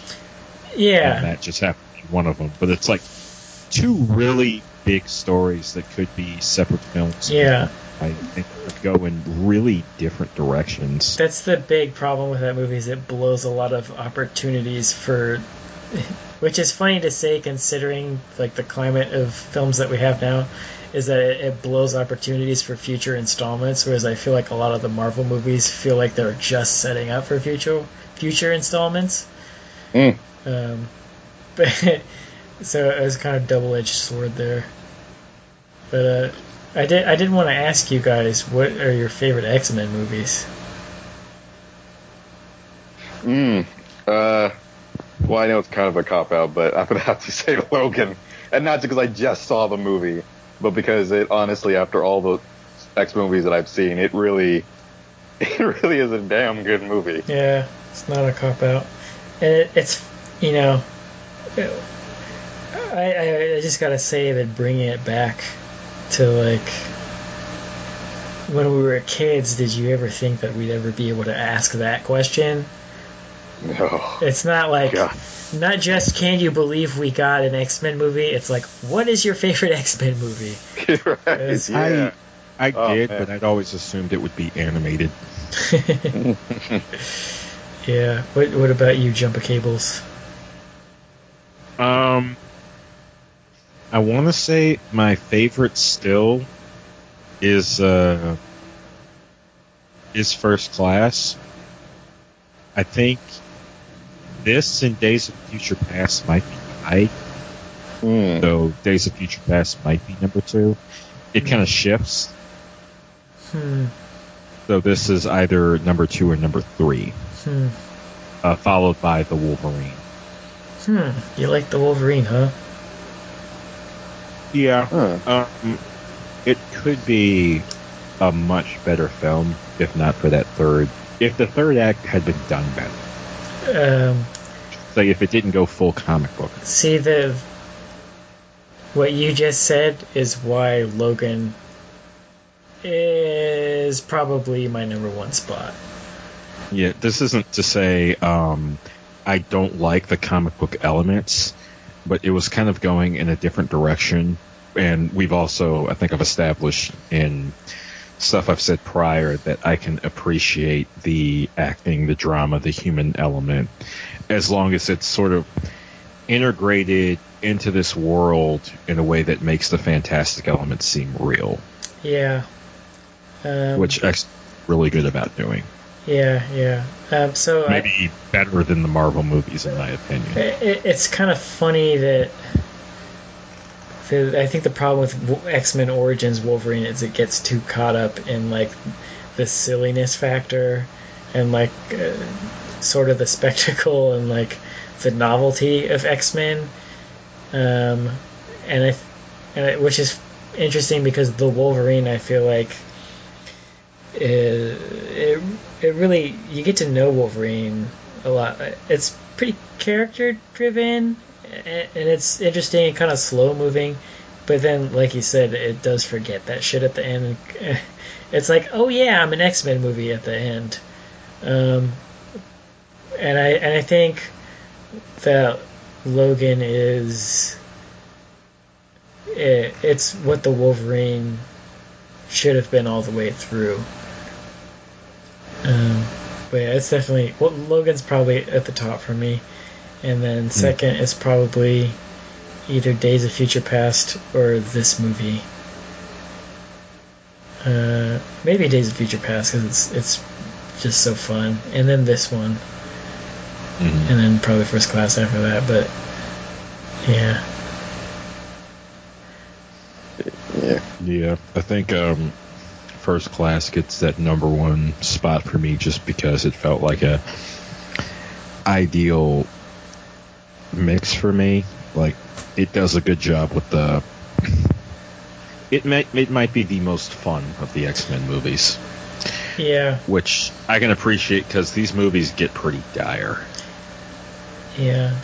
And that's speaking of things I never thought I'd see, and also like juggling things, is one of the things I wanted for like a really long time was a superhero period piece, because I'm a huge history nerd, and I love that First Class had the balls to be a period piece. Yeah, I want to say before that came out, you were like trying to get me to read Marvels. Oh yeah, I really love Marvels. Was that the one with Deadpool at the end? I can't remember. Origins had the first attempt at Deadpool. Okay, that's yeah. I always forget which one he started out in. Yeah. First Class is set in the '60s with young Chuck Xavier and yeah, Kevin Bacon. Yeah, evil Kevin Bacon. Yeah, I love. Have you guys seen Invisible Man? I think that's the Invisible Man. I think that's he's Hollow Man. Yeah, Hollow Man. Hollow Man. Yeah, he's fucking evil in that movie. He's naked. Yeah. That's great. Yeah, he doesn't. God, we should. Fuck, I think that's like 2000. That's probably like a couple years before this movie, actually. Yeah. Oh man. Have either of you guys seen the movie Split yet? No, I haven't seen it yet. Oh my god. Okay, I won't say anything, man. Please see that movie when you can. It's probably getting close to being released on like digital or whatever, but there's so many things I want to say about that movie. While we're kind of like on the subject of Wolverine here, maybe I'm remembering it wrong, but I feel kind of like as these films kind of go, they tone down flashbacks to Weapon X.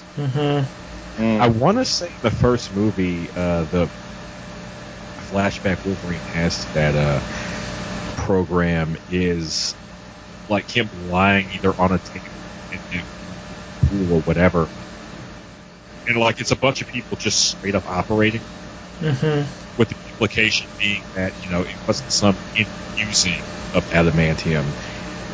They straight up like cut him open, tore the bones out, and put the replacements in. Which that's some raw ass trauma for you. Like it makes sense. Well, they coded him, didn't they? Yeah, he's coded. Yeah. Well, in everything else, they infused the adamantium and coated the bones. I want to say that reveal. Did that? Oh, God. Again, why do I end up talking over the most violent shit? I don't know.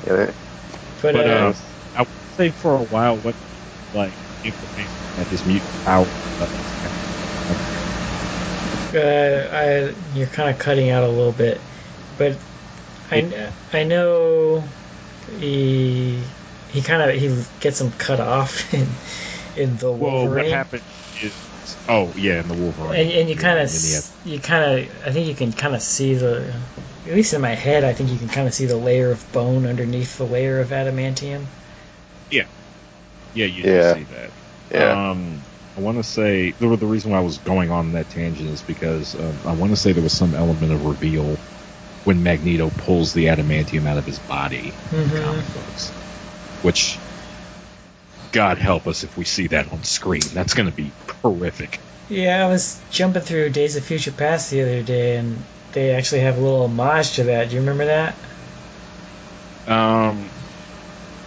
Vaguely. Well, I know there's like a scene in the first movie and a scene in Future Past where Magneto kind of like manipulating him through the enemy. Yeah, well, in Days of Future Past, he's all bone. So yeah. At the end, Magneto pulls kind of a bunch of like metal. Oh yeah, that's what it is. Yeah, he takes him and he kind of shoves him in there and he lifts him up, and then he throws him really far. Oof. And that's how he gets underwater at the end. But actually, if we're talking about very minor, like maybe the one issue that I felt like it was a wasted opportunity with this movie was her. We just missed it. But Lady Deathstrike. They waste Wolverine's. What was it? I want to say up until Origins, and maybe that's why they did it. They kind of waste the Wolverine-specific characters, because in the first movie, there's, the big fight with him and Sabretooth, but none of their history gets addressed. Yeah. I want to say they almost... Which is why they kind of like redo it in Origins. In Origins. They kind of wasted his entire history, actually, to be frank. Well, there's a reason why he's got movies alongside X-Men movies. He's got, like, enough going on even before his history was revealed to have his own franchise. Yeah, but we only got one, like, backstory, and it was shit. Yeah. Yeah, unfortunately. But I really dig that opening sequence of Origins. Him and Creed fighting through history. Yeah, that shit was tight. That shit was sick. That was great. I love that. Yeah, so that was the best part of the movie, quite honestly. Yeah. Yeah, but we really don't get. I feel like I always thought the Japan stuff was like history, but did that happen after he met the X-Men? I want to say he had some history in Japan prior that led him back, but yeah, a lot of what we kind of take as Wolverine's history was stuff that was happening in the comic books. Like, it wasn't like that Wolverine book that people... that everything kind of defaults to when you talk about Wolverine in Japan, was like him kind of taking a break from the team. Okay. It was kind of happening concurrent to other X-Men stuff, to the degree that the end part has the X-Men showing up and kind of helping him out with shit. And the end of that book leads into some other storylines, which don't really factor into the films, because, it's like crossover stuff. Yeah, I think the last time I watched the Wolverine, I was actually a little into it a little bit more. I like, that's probably the only part of his, aside from that opening montage in Origins. I think the stuff with him in Japan and the hole with the dude was pretty cool. The idea of someone recognizing him, and wondering why he hasn't aged was a really, I enjoyed that. But which is a kind of a common thing with Wolverine. It was kind of nice to see it on screen. But here we go, because every movie needs a goddammit Magneto moment. Yeah. We already had the turn. Yeah, there you go. Reese. I mean, this is it right here. It's like, we were working together, Magneto. Why? Exactly. Why you gotta be so evil? Because that's Magneto. And is he really evil? Remind you that, like, your buddy is a bigot. Yeah. No, he's your friend. I mean, this is kind of that thing I was talking about earlier. Don't like have the option of drawing the line in the sand. It's like Charles is trying to be the force of unification between humans and mutants. Yeah. Meanwhile, his best friend is Hitler. Yeah. But I don't know. I kind of see Magneto as an anti-hero. I don't think he's really... Well, it all kind of comes down to perspective, because it's not like Magneto. Like, if you want to depict him as a villain, you focus on his hatred of humans. If you want to depict him as sympathetic, you focus on his desire to protect his own. And you both. You know, you start off the movie with him basically saying, you know, Charles, I warned you, breaking out, and then saying, okay, I'm going to help you now. And then, goddamn it, Magneto. You know, the problem with, you know, Magneto's whole life is he's constantly proven right in the worst ways. You know, that moment in Apocalypse where they murder his kid. That was so messed up. Yeah. Yeah. That will, you know, for every goddamn it Magneto moment, there's usually a goddamn it humanity. Whoa! Shit! Did he just punch him in the balls? Lock him in the ribs. That'd do it. I thought he punched him in the balls. No, because there was the claw sound. There was the schnicked. If he punched him into the balls, he'd be dead. I thought he didn't use the claws. Because doesn't he say something about, like, next time I'm going to use these? Or something? I heard the claws. Also, he punched him inside. You heard the sort of metal noise when he just moved his fist. You're right. Brian Cox, fantastic actor. I love him in this. He's such... He, like, really knows how to get under Wolverine's skin. And he's, like, still doing it. And you can see Wolverine almost considerate. He's doing for me here the same thing Philip Seymour Hoffman does in everything he's in. Which is just like, God, I hate you. He's so great.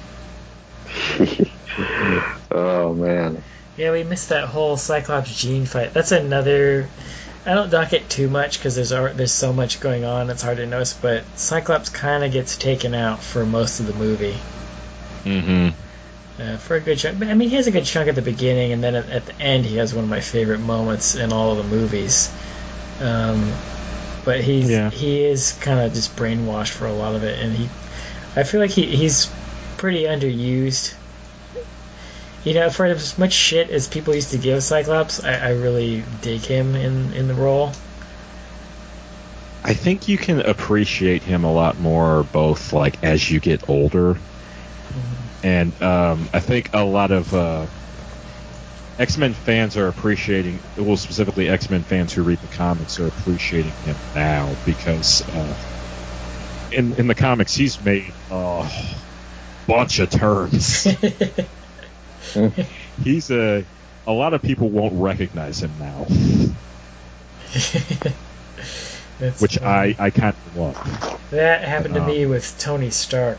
I still don't recognize him every time it's like, what do you started to, what's going on? You want to register everybody? See, he makes sense to me in that regard. Well, it's just he doesn't. I really enjoy his arc, you know, from the start leading up to Civil War. I'm not saying I don't like it. I'm just saying, like, prior to that, my experience was like the cartoon, and I could kind of see it like that. But then, like, he's so different in the movies. It's just like personality-wise, he seems like he's all over the place. Well, in the cartoons, he's literally in his own world. You get random bits of crossover here and there, but for the most part, it's Iron Man's world, and everyone else is just like temporarily living in it. I just mean his personality. He seems like he goes from stoic in the cartoon, and then in the comic, he's kind of like this high-rolling, almost politician-level guy, and then in the movies, he's like a playboy, like, and he's really sassy. I just could never get a handle on him. See, again, he just happens to make perfect sense to me in the movies because it feels like they encapsulate all of that. Well, yeah, again, I agree that he makes sense all the time. I'm just... Like, I accept each interpretation, but I feel like he's come a long way since, like, the early comics. Definitely. And here's that Nightcrawler Storm payoff. You know, just the little things, like earlier they ask him, I think, about his powers, and he's like, oh, I can only go as far as I can see. and you see it kind of. Oh yeah, he has to teleport blind.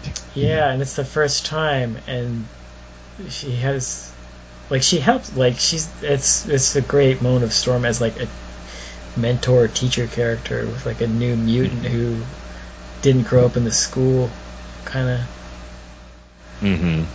It's cool. Yeah, and she's the movies rarely. Well, I want to say they've yet to really do her justice. I'm hoping in the next film they start, because she's a really big presence in the comics.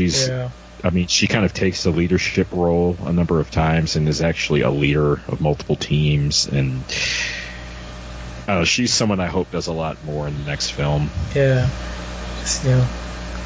It's like that moment from the cartoon with Jubilee where she kind of does the same thing, kind of it says to Jubilee, like, I know you're scared, but this is how we see the world, and we believe that we can change it for the better, and we'll help you learn to use your powers. And she kind of, Nightcrawler has that moment earlier too, where he's kind of meeting all these other mutants for the first time, and he talks to Mystique, and he's like, why aren't you always like that?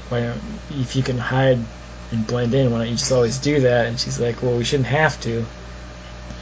And I think that's the current take on Mystique too, which is a bit different. And then I think he has some more dialogue earlier with Storm about why. Or is it the other way? I know they have a back and forth about like the nature of humans. I think Nightcrawler might take the more forgiving side. What did they say? Well, it's the big thing with him, whereas like he's seen the worst of humanity and he's seen it pointed at him, rather than become like hostile and spiteful. It just creates a deeper desire for empathy for him. It's, I think, also one of the reasons why he is so devoutly religious. It kind of gives him an outlet where he might normally have like been angry. It helps him to be forgiving. Yeah, and we haven't I guess he showed up in Apocalypse. He was kind of, I don't even remember, but when he showed up here, and it was such a treat to finally see him. Like, first of all, the teleporting and the powers, and he's blue. And then to get, the nuance of his religious beliefs expressed, and all of that kind of done justice. Yeah, and it's an initial shock to you because you're wondering why, like, one of the kindest members of the X-Men and the most devoutly religious is trying to kill the president. Yeah. It kind of, like, sets up a bit of mystery for you.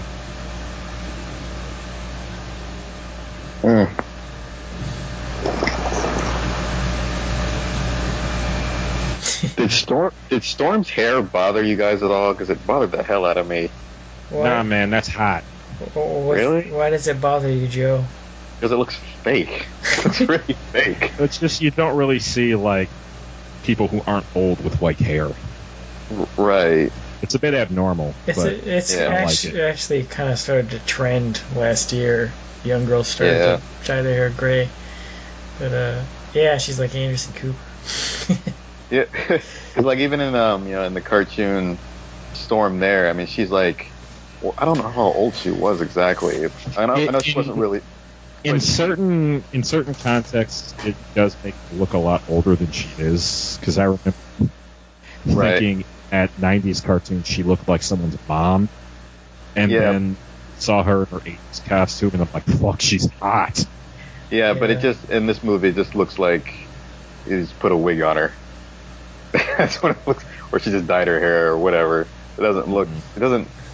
Her spot. Yeah. It doesn't seem to fit her face, or I don't know. It looks great to me. Like, it looks fine. I feel like Halle Berry wasn't the best person to cast for something. No, I don't. Yeah, I'm pretty sure. I'll debate that. I think she was the perfect choice, especially at the time. I think she did a good job. They didn't. No, best pick. She didn't. I think she is. I like her. I just wish that they would have given her more to do. And it's something that she complained about was I have nothing to do in these movies, and I think that's actually part of the reason why she had a bigger role in this movie. I think it's also a fault of the director too, to some extent. He overlooked, especially in the first one, when it's like, do I have an accent? Sure, and then she had the horrible joke line, but she was just kind of there. Mm-hmm. I don't know. I guess whenever I think of Storm, I don't think of a very. I think of like a very like Amazonian-looking, tall, like really strong, like black woman. While Halle Berry, she just seems very petite and tiny and not very threatening looking. Yeah. Well, I mean, I guess in regards to threat, she doesn't need to since she has superpowers. But Joe, I'm with you. Yeah. I definitely wanted Storm to be a fucking like African queen. There you go. That's what I was looking for. Yeah, that's what when I ever think of Storm, that's what I think of. A very like strong, stoic looking like African woman. While like she could kick your ass without the superpowers. Yeah. But like what Mike was saying, I don't think they had any person like that to pick from when this was out. Well, that's also like kind of goes against the tone of the film. Like, you could also say you wanted Wolverine to be like real buff and real short and to talk in a Canadian accent and to have Rogue with a deep Southern accent and flying around. It's like you kind of have to sacrifice some of that comic book religion or ridiculousness to get. Were you going to call it religion? Yeah. No. Well, I would say, what's his name? Oh my God, what's his name who plays Wolverine? I'm blanking on his name. Hugh Jackman. Hugh Jackman. Jesus, yeah, Hugh Jackman. Besides being tall, I mean, he's always played. He looks like Wolverine. He looks like Logan. I mean, he gets really built. And not the Canadian accent thing, but I don't know. I kind of hear that argument. I was thinking about that today because I was just looking at him and he was really tall, and I remember kind of not worrying about it, but I think more people probably were than we knew because it's kind of before internet. But when he was cast, he's tall and a little leaner. Yeah. And it kind of made me think about that whole Wonder Woman shit, where it was like, oh, she's too skinny. It's like, well, if she can do the role, like, give him a chance, Well, I mean, Wonder Woman has super strength, but yeah, in an ideal world, she looks like a legit Amazon. Yeah, I suppose. So she doesn't necessarily need to be ripped, but I'd like it if she were ripped. That's why I still think Lucy Law, I forget to pronounce her last name, Xena, whatever her name. Yeah, I think she could have played Wonder Woman well. She's a good actress, and she looks the part. I know, she is a bit older, but I mean, just let's just say when she was playing Xena, she's built, and she was attractive, and she was big. Not big like that, but it would have made for good synergy, especially if she was cast for that role as she was. Yeah, I think she would have been the perfect Wonder Woman, but the current Wonder Woman, I mean, like everyone else, it did bother me that she was skinny a little bit, but after seeing the trailers, I've gotten past that. We've got more to worry about from DC than the actress herself. I think she's fine. I don't know. I think for the most part, matching body types isn't important to me anymore. Obviously, if Chuck Xavier was a huge tub of lard, I'd be like, maybe get somebody who's not a huge tub of lard. But for the most part, I think I don't know. It's a whole nother conversation about standards in Hollywood and beauty and shit like that versus pleasing fanboys. But this I love this fucking moment right here where Jean sacrifices herself and Cyclops just fucking flips out. Oh yeah. And they do a good job of really going through all of it. He's like, he points at Nightcrawler. He's like, go get her. and Nightcrawler tries, and he's like, she's not letting me. Mm-hmm. And there's literally like nothing they can do. Yeah. Also, does a good job of establishing that she's like stupidly high level with her superpower. Yeah, because that was always a thing with Jean, was she's Omega level. She can be as powerful, if not more powerful, than Chuck Xavier, but what he has in control, she just has in raw ability. Yeah, and she also doesn't know the extent. There it is. He tries to get her. And Cyclops is just trying. He's at the edge. That's good. I always like that bit too. The talking, people in different places talking through Charles. 1-800-Charles. I remember liking that scene in the first movie where he it looks like Magneto's about to like wholesale slaughter those cops, and then he mind controls his henchmen. Mm-hmm. Yeah. Here we go, the first attempt. Yeah. This was... I do kind of wonder where they would have taken that had whoever did X3 not done it. It's Brett Ratner. Yeah. Yeah, Cyclops is just... And Wolverine, and this whole breakdown of the whole triangle kind of coming to a tragic head. Yeah, it's like neither of them expected that, like... That it would end with her dying. Yeah.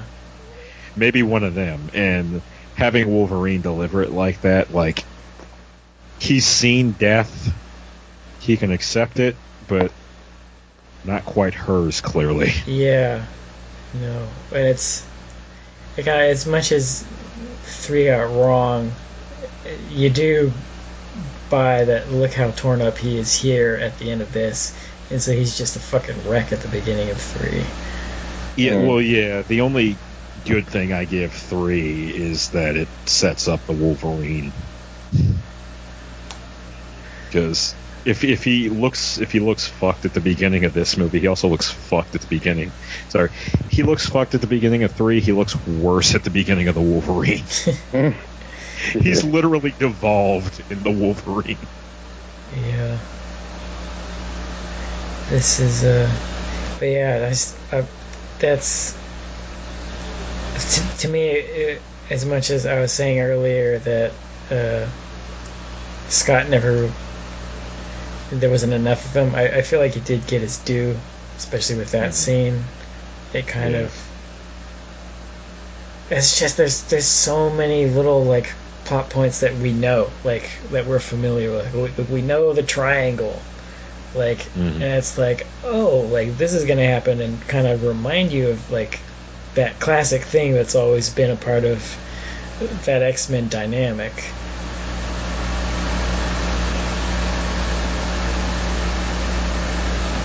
Here comes my favorite part. Yeah.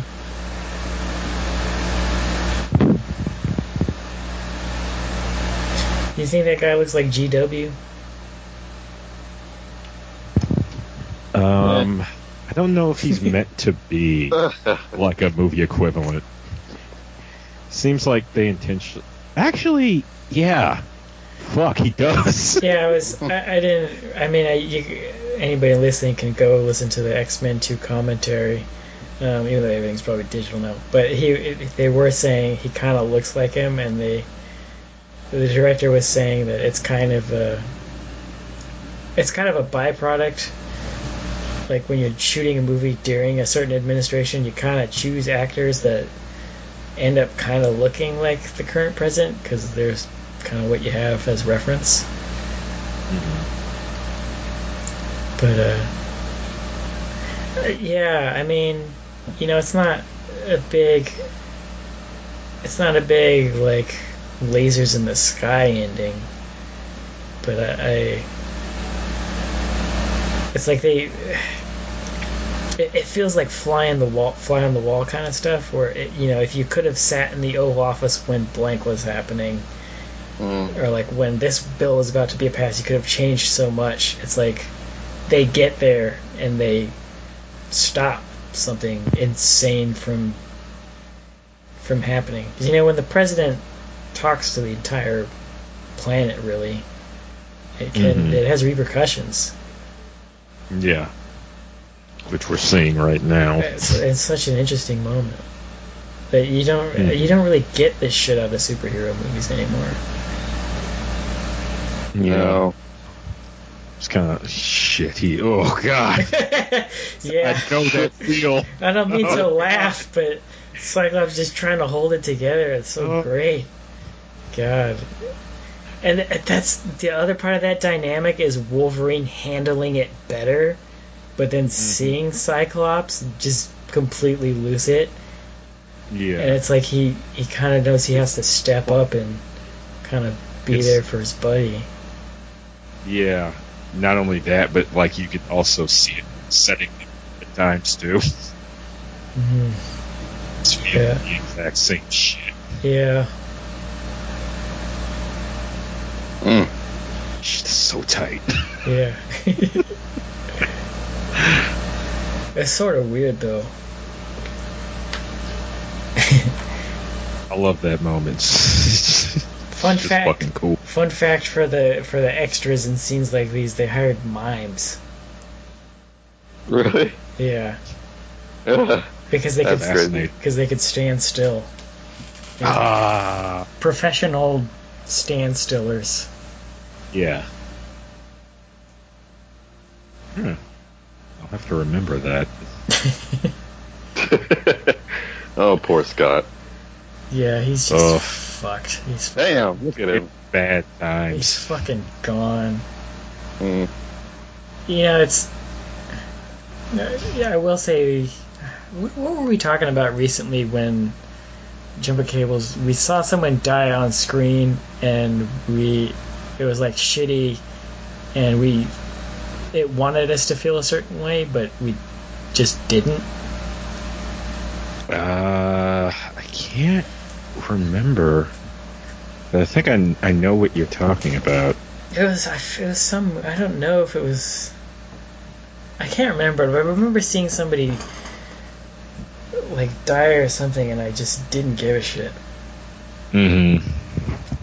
But you kind of have that problem a little bit in The Last Stand, but like here, like it's like they just killed Jean Grey, but you buy it because she's gonna come back as the Phoenix probably, but also like it's just handled so well that it's not offensive, Yeah. And there's well, this is pretty early into like the grief cycle. I want to say the cartoon was pretty good about it, and that like Cyclops is fucked for a long while. Yeah. Yeah. But there was that moment between Wolverine where he tries to give him a little something. He's like, she did make a choice. It was you.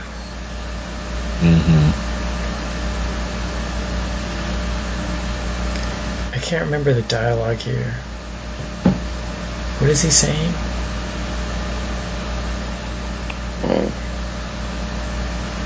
I think he was just letting the kids know he was okay because he kind of tuned out for a minute. Well, no, he starts diving into the lesson. And what he starts talking about is relevant to the film, but I can't remember what the hell he was saying. Yeah.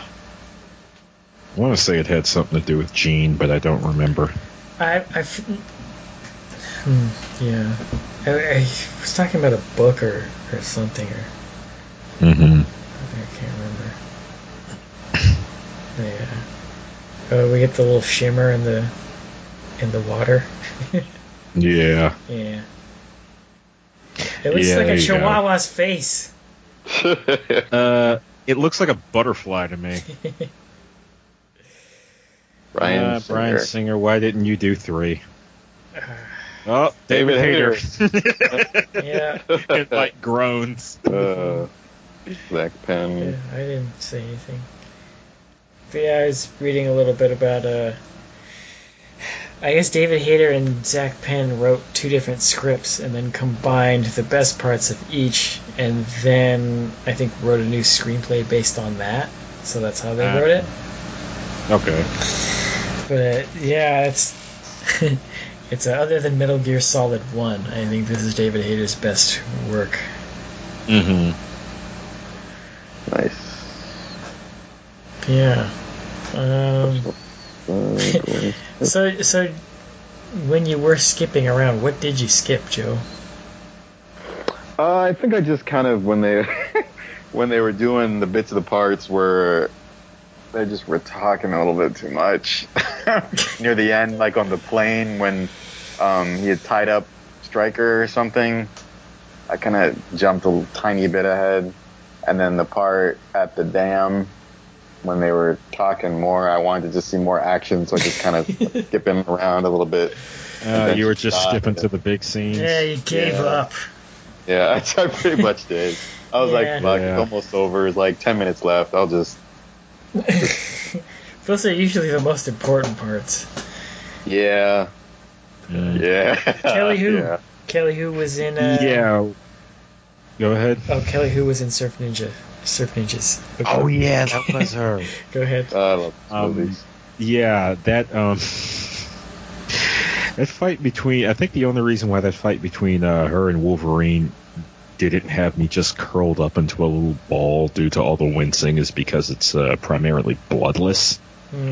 But like puts into perspective how like Wolverine's fights with I guess like his rogues gallery are probably just the most horrifically animalistic shit in the world. Mm-hmm. Specifically him and Sabretooth fighting. Yeah. Yeah. So what do you say, Joe? In a couple of years, are you going to be willing to give it another shot? You know, I think I will, simply because I now have a better understanding of what I should be expecting versus what I thought it would be. So I probably will. I'll give it another go. Actually, you know what's fascinating is a friend of mine texted me after I saw Logan and I knew he had already seen it. I think he saw it the same night as me. But he said kind of a similar thing. He was like, I didn't see what all the hype was about. He was like, maybe I just wasn't like expecting that. Because he straight up said like I wasn't really expecting like what this movie was. Yeah, that's how I felt pretty much. That's pretty much it for this movie. While with Logan, I went into that knowing there was going to be a lot of story because it's going to be about Logan. It's going to be all about his character and X-23 and all that stuff. So it was going to be about that stuff. So I went into it knowing story, and I went into this knowing there's going to be action because it's also it's Wolverine. So that it met all my expectations and just exceeded them. That movie was great. But I really thought this was going to be like a Transformers movie. I went into this thinking it was just going to be nonstop, mutant powers firing, Magneto flying around, throwing things at people and shit, and just that's what I thought it would be. But, that probably says a lot about just how expectations can alter your perception of something, because something I probably need to go back to and give a fair shot is that I think it was called Hero, that Jet Li movie. Mm-hmm. Oh, because the trailers for those things, every single trailer, every single ad, every piece of advertising related to that thing made it look like Wuxia Dragon Ball Z. So I was kind of like what happened here with Joe. I was going into that movie expecting, non-stop anime fight party. So can we write that down? That's going to be a new band name. That should have been what I named this podcast.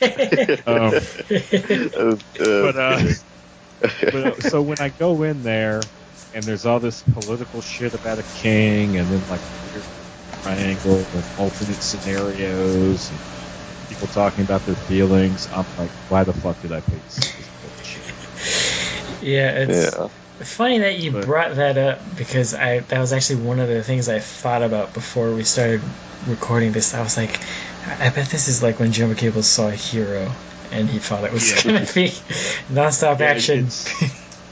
It's sounding dead on like that. Yeah.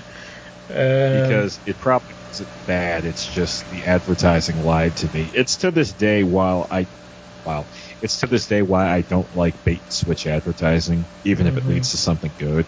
Like, what was it? What was the name of that Alien Apartheid movie? What? Oh, District 9? District 9, yeah. Like, well, I like that movie. I hate the way it's advertised. Because they made it just like a basic bitch action. I mean, it kind of was towards the end. It's like the Wolverine last third. It starts off like a documentary. It turns into a drama, and then like each third is a different genre, which is fine. But like every advertising makes it look like a basic bitch action movie. Yeah, that's how you get asses in seats, though. Like, how do you? I hate that. How do you market that? You ruin a movie for me.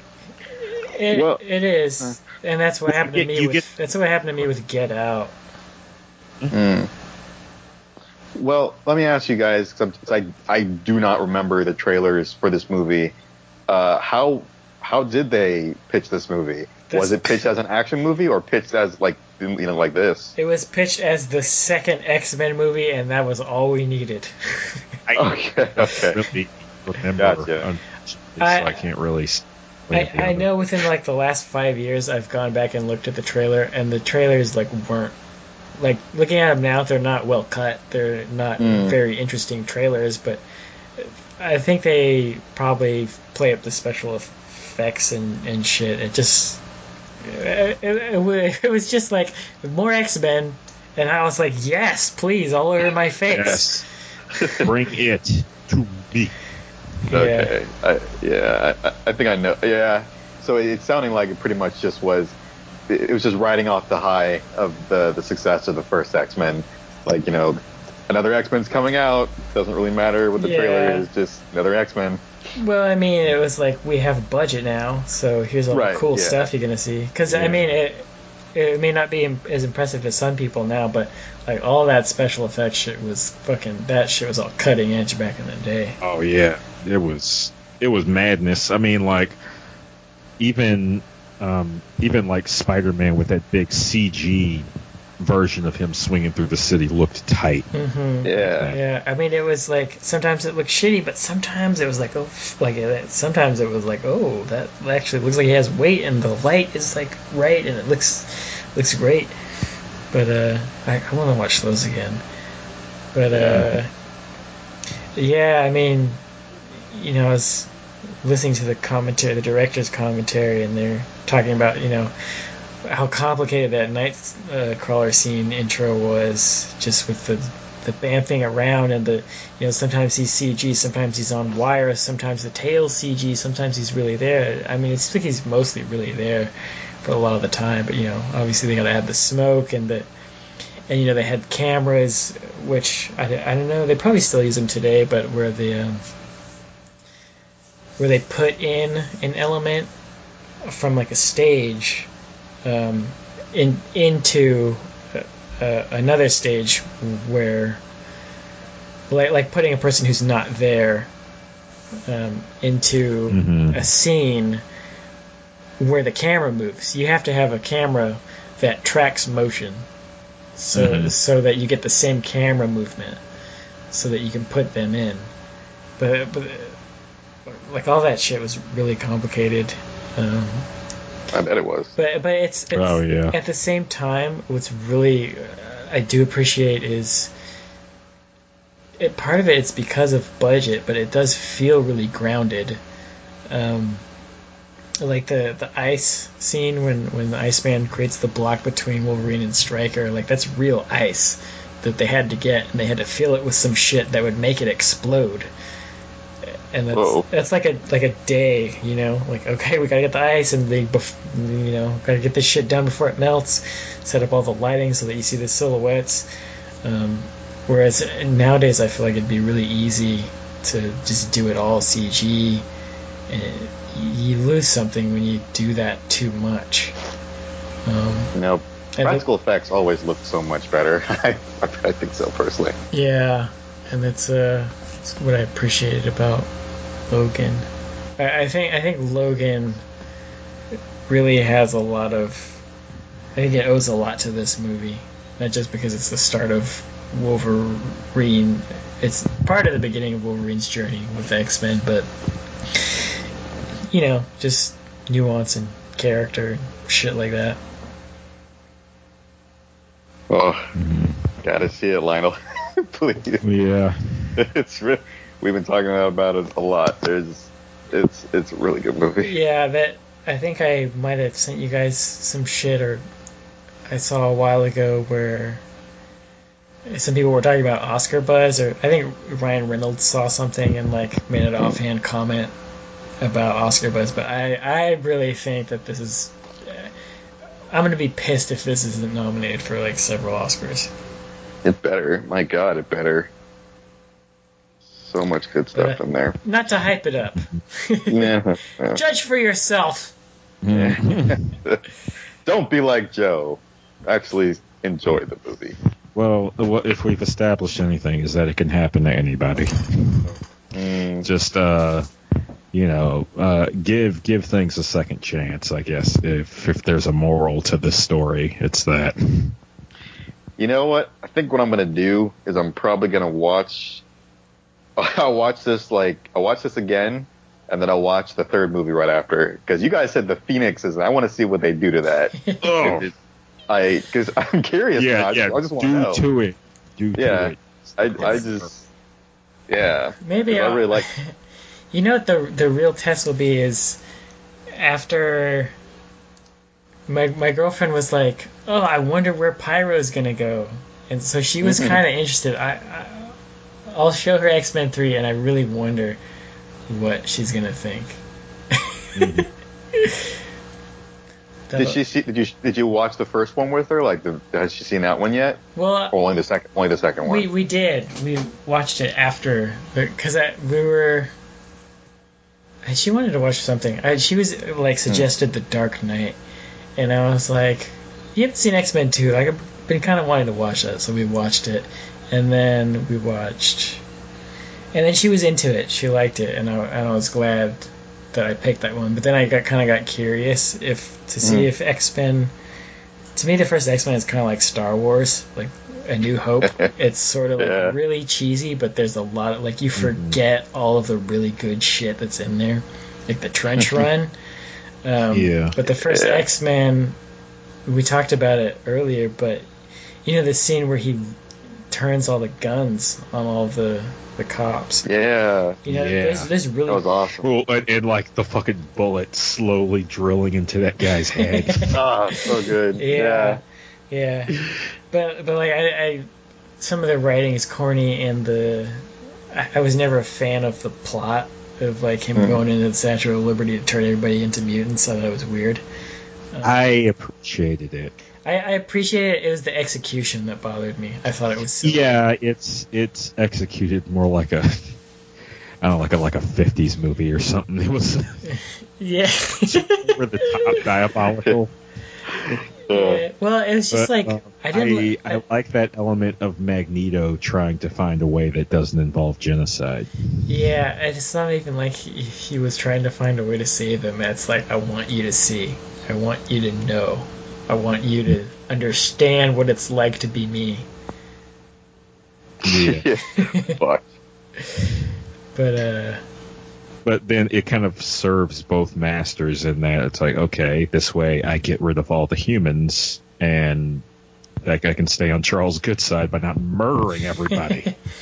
Which is funny, because I wonder if you could consider that like some character development between the two films, where maybe not. But it leads up to that. It's kind of neat. Magneto kind of has like weird points like that. Like there was a point in the comic books where he straight up took over the running of Xavier's school, and I think like currently in the comic books he's working alongside Cyclops, and he's like the least evil of the two. That's weird. Then there's also the point, the whole Asteroid M element where it's just like, okay, fuck it. I'm taking all the mutants with me back to Africa. Let's go. Screw these humans and their human ways. Yeah. Oh, I wanted to bring this up earlier, but I didn't. It was just to kind of touch on like the context and hindsight thing. I think it's you meet certain people. Like if you ever meet like random people who are like, oh yeah, I like Star Trek, and you ask them if they've seen the original series. That's kind of a lot of times what you hear is like, I couldn't take it seriously. And that kind of to me says a lot about people's expectations or what they're willing to kind of put up with. That changes over the years, because I think the people who are watching the movies now are going to say that about Next Generation, and you see it really hard with Batman. Well, no, I try and get someone who watched the Dark Knight trilogy to look at that 80s Batman movie. They'll probably call it clown shoes the same way someone who came up on the 80s movie called the 60s series. Yeah, well, I think a lot of people still appreciate Batman, but yeah, like the original Star Trek it's kind of like what happened here. It's super smart and very character driven, and kind of has all these crazy concepts that they float around. But it's kind of for a lot of people, it's hard to really get past like the cardboard sets. Even though I think a lot of that shit looks really good for the time. Yeah. But sometimes it's, for a lot of people, it's like they just can't divorce themselves from the context and like focus on the story. Yeah. So that totally described me in this particular situation. I mean, I'm fine with all that stuff as long as I know what I'm getting. That was the only problem. As long as as long as I know what I'm getting when I'm going into it. For instance, like Star Wars, there was a lot of, things there, like you were just saying. But, man, if you really think about the stuff that George Lucas was doing back then, special effects-wise, it's mind-blowing, all the stuff that he was able to do. And it's just, just the appreciation of just knowing that with what little he had to work with, what he was able to achieve. It's wow. A lot of the stuff that looks amazing is more due to creativity than budget or maybe even like technical expertise. Which was, that was his big. Being on the cutting edge was eventually his downfall. Like he used what was available at the time to the best that he could, and then trying to do it again in the 90s, he did the same thing, and it lost the magic. It really did. Because the technology wasn't ready. Yeah, God, it did. Also, his directing skills are very bad. and from a writing standpoint, he's got a really bad habit of over-explaining shit. He's got that Kojima thing. I didn't need to know the answer to this. I don't care about it's like midi-chlorians. It's like, I didn't even ask the question. Yeah.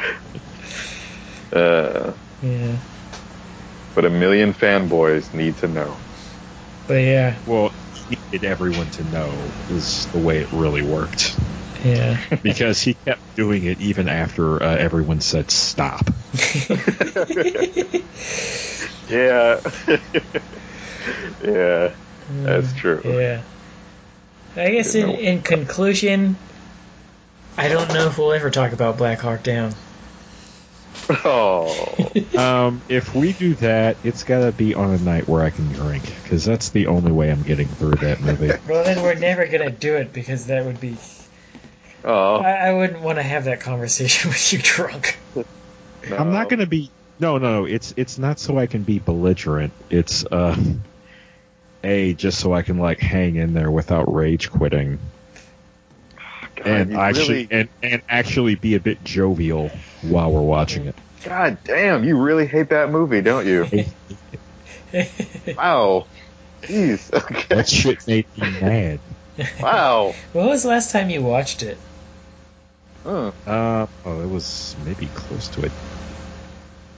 Let's see. Remember, a decade would only be 2007. Oh God, you're right. Yeah. I was still in Sacramento. Yeah, I can't remember out of high school or not. That's closer to like 15 years ago. Oh. I just. Oh God, yeah. It's like it made me mad, and then when I came to understand why it made me mad, it just like infuriated me further. I bet. Maybe I need to. What? See, I kind of want to try to explain it to you, but I feel like maybe I ought to save it, and we should do a show. Yeah. I kind of really want to watch this movie with you now. Like, really, really want to watch it with you. You know, we should. It's not anything complex. No, it's not. You know, next time we're all in person, maybe we should do that. Yes. I have a feeling that I will be drinking. That's fine. My prediction is, I bet if we watched it together, like, because we're different people now, I bet you would probably appreciate the film but really hate that part of it, and I would probably see what you meant. I mean, I already do see what you mean. But you haven't felt it yet. Yeah, I wasn't paying attention when I watched it. Yeah. Because that was... It's like you understand it on a technical level, but you've yet to experience it. I think I felt... I think to me it just felt like action movie shit. Like, I wasn't paying attention to it. But, also, I've looked at the real story, and the real story is pretty crazy. But I think they made some choices behind the scenes that were... Anyway, we're getting far off topic. Do we need to do recommendations? I might as well. It's what we do. Joe, you got something? Oh, I mean, it's obvious, most obvious one. If you haven't already, go see Logan. There you go. That's the most obvious one. Besides that, let me think. What other Marvel movie? No, that's DC. Never mind. I got nothing. Never mind. I think just see Logan. DC stuff if it fits. I was just, you know what? Yeah. So I would say, like, not the latest Superman movies. Go see the Superman movies with what's his name? Oh my God! Now I feel really bad. Reeve? Yes. Go see those. Those are all of them. Well, not all of them, but like the first and second one, I really enjoyed. So check those out. Those are good superhero movies. Unlike the latest ones, but you're okay. I liked Man of Steel. Yeah, it's not bad. Yeah, I like Man of Steel. I didn't hate that other one as much as everyone else did. Batman vs Superman. It's bad. You couldn't even think of the name. But I feel like there's salvageable elements. Yeah, there are. Should have been like extracted and put in other movies. Yeah, that's the problem with it. Well, see, the biggest, like, one of the biggest problems is they fucking had Doomsday in there. That's an entire movie. Oh, God, I hated that so much. See, it's like, so that got spoiled for me in a trailer. I know it's a trailer, but fuck you, that's a spoiler. Yeah. But at the same time, I'm glad they did it, because if I saw that in the movie, I'd have rage quit. Yeah, that was just weird that they did that. Yeah. Oh man, pointless. And why would you waste that? That could have been its own, like, Fury Road style movie with just him fighting Doomsday. Yeah, that movie is... The way you feel about X-Men 3, I feel about that movie. Yeah. I don't blame you on that one. That was funky, so many ways. Yeah. There's a lot of just why in that movie. And also something kind of weird too. Apparently, the Justice League movie is coming out this year. So they're not going to be. Speaking of why, right? So they're not doing the Flash movie. They're not doing the Cyborg movie. They're not doing Aquaman or any of the other, like, how Marvel usually does it. So they're doing the Justice League first, then they're doing those character movies after. This is not new news. Okay, I know. It's just I know. Big problem I know, is they can't weird. slow the fuck down. Yeah, it's just weird. They can't even get their fucking. They just finally finalized their director for the Batman movie. God damn. Yeah. A situation that has like the star of the movie like, I don't know if I want to do this shit anymore. So much pain. So I hope that director redeems him. Although, I saw something today that Ben Affleck checked himself into rehab recently. He just came out of it, and so he seems like he's doing better. He's like, I wanted to show my kids that it's okay to like fail and like do this, but I feel like that may have been a little bit a part of him kind of stepping away. That really got to him. That we didn't see. Not that sent him into rehab, but he was dealing with alcoholism, and he was like, I can't fucking direct shit right now. That makes a bit more sense. But I'm sure all that pressure gets to him too, He got a lot of flack this the whole Batman thing. The man wasn't that bad. Jesus. He wasn't bad at all. No, he wasn't. People thought it's just like the worst thing ever. It just wasn't that bad. I mean, through it all, he was getting the most compliments. People saying that they want him to direct it, and then being disappointed that he didn't want to direct it. Mm-hmm.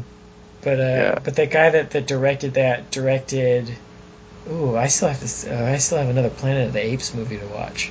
But the one, not the one with James Franco, but the one after it that was really good. That was a good one. Dawn of the Planet of the Apes. Dawn of the Planet of the Apes. Is it Dawn or Rise? I can't remember. I think it's Dawn. I can't remember. They got to change their naming. But yeah, this is the one with fucking Commissioner Gordon playing a shit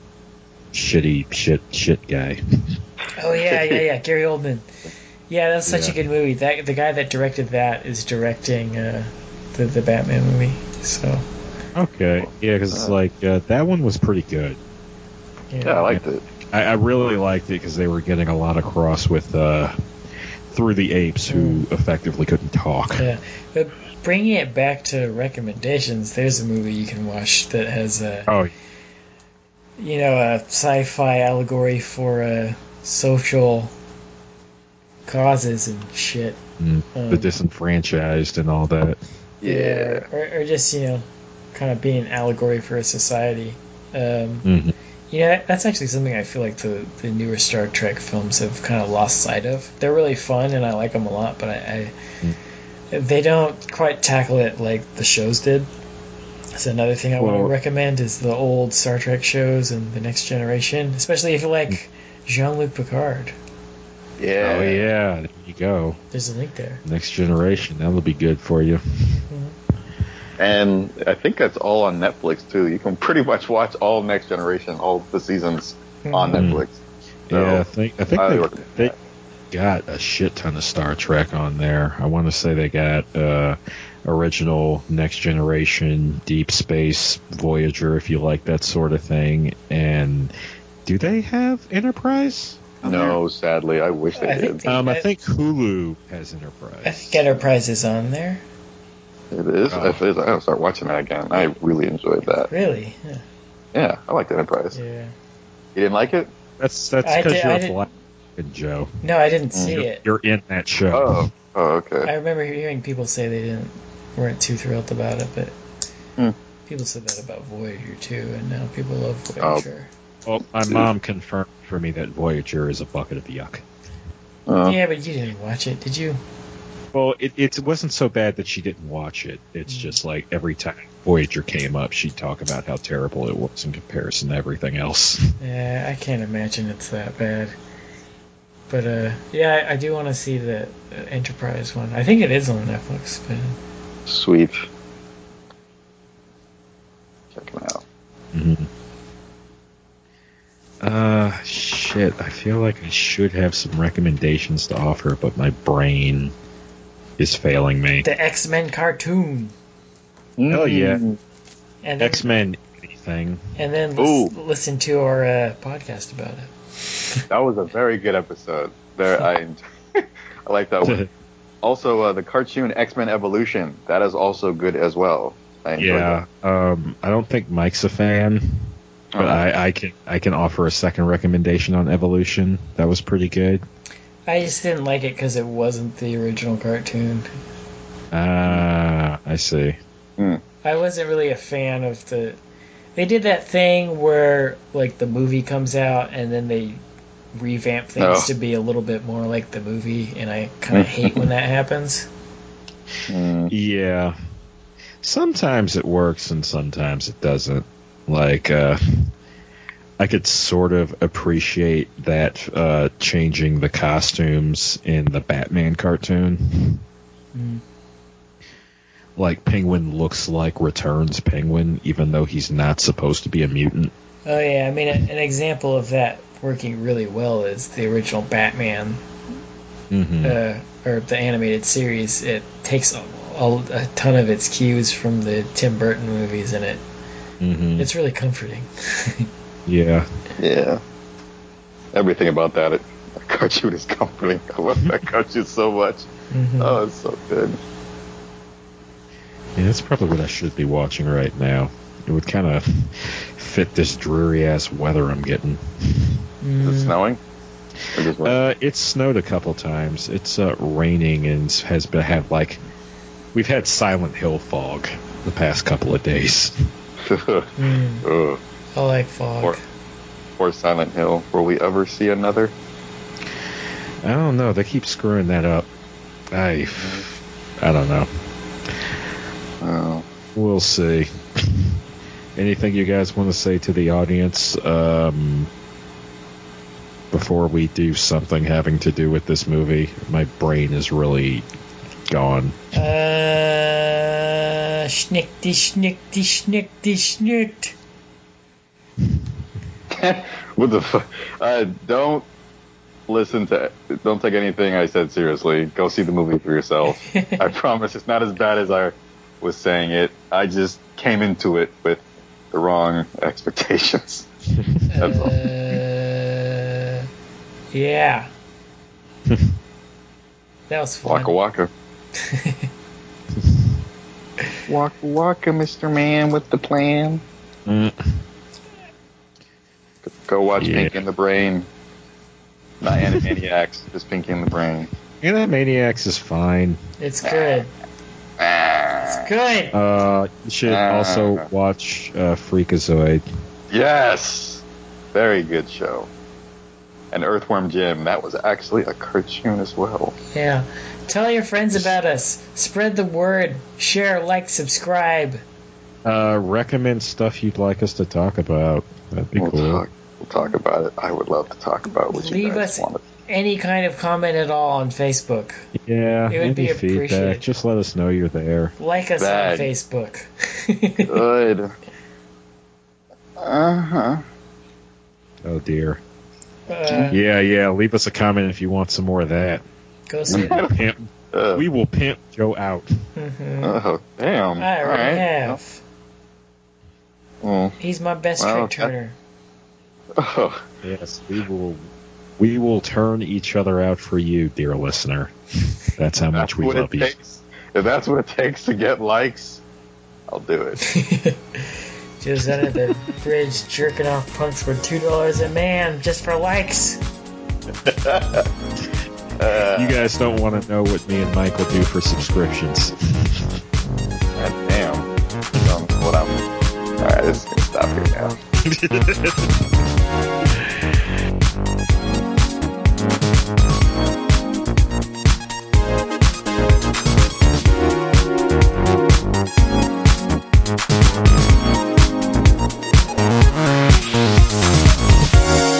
song you're listening to is Synthetic Highway, and if you want to hear more songs like it, head on over to soundcloud.com/submorphine, SUB-MORPHINE. The song you'll hear next is Anime Raku.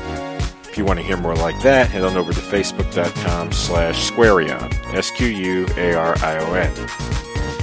If you want to hear more episodes of this show or Joe and Mike's shows, they each have a show, head on over to soundcloud.com/HeyListenRadio if you aren't already here listening to it. Subscribe to us on Android, iTunes, or Google Play. Add us on Facebook, facebook.com/HeyListenRadio. On Twitter @HeyListenRadio, or, add us on Twitter individually. I'm @OldTakuConnect, Joe's @NAGPReturns, and Mike's @Hyper90s. There is also an officially unofficial Gmail account for this website, podcast, oldtakuconnection@gmail.com. So yeah, contact us. And I don't know. At this point, I might even, I might even indulge you guys trolling us, but I don't think I'm that desperate yet. But till then, thank you for listening and have a good night.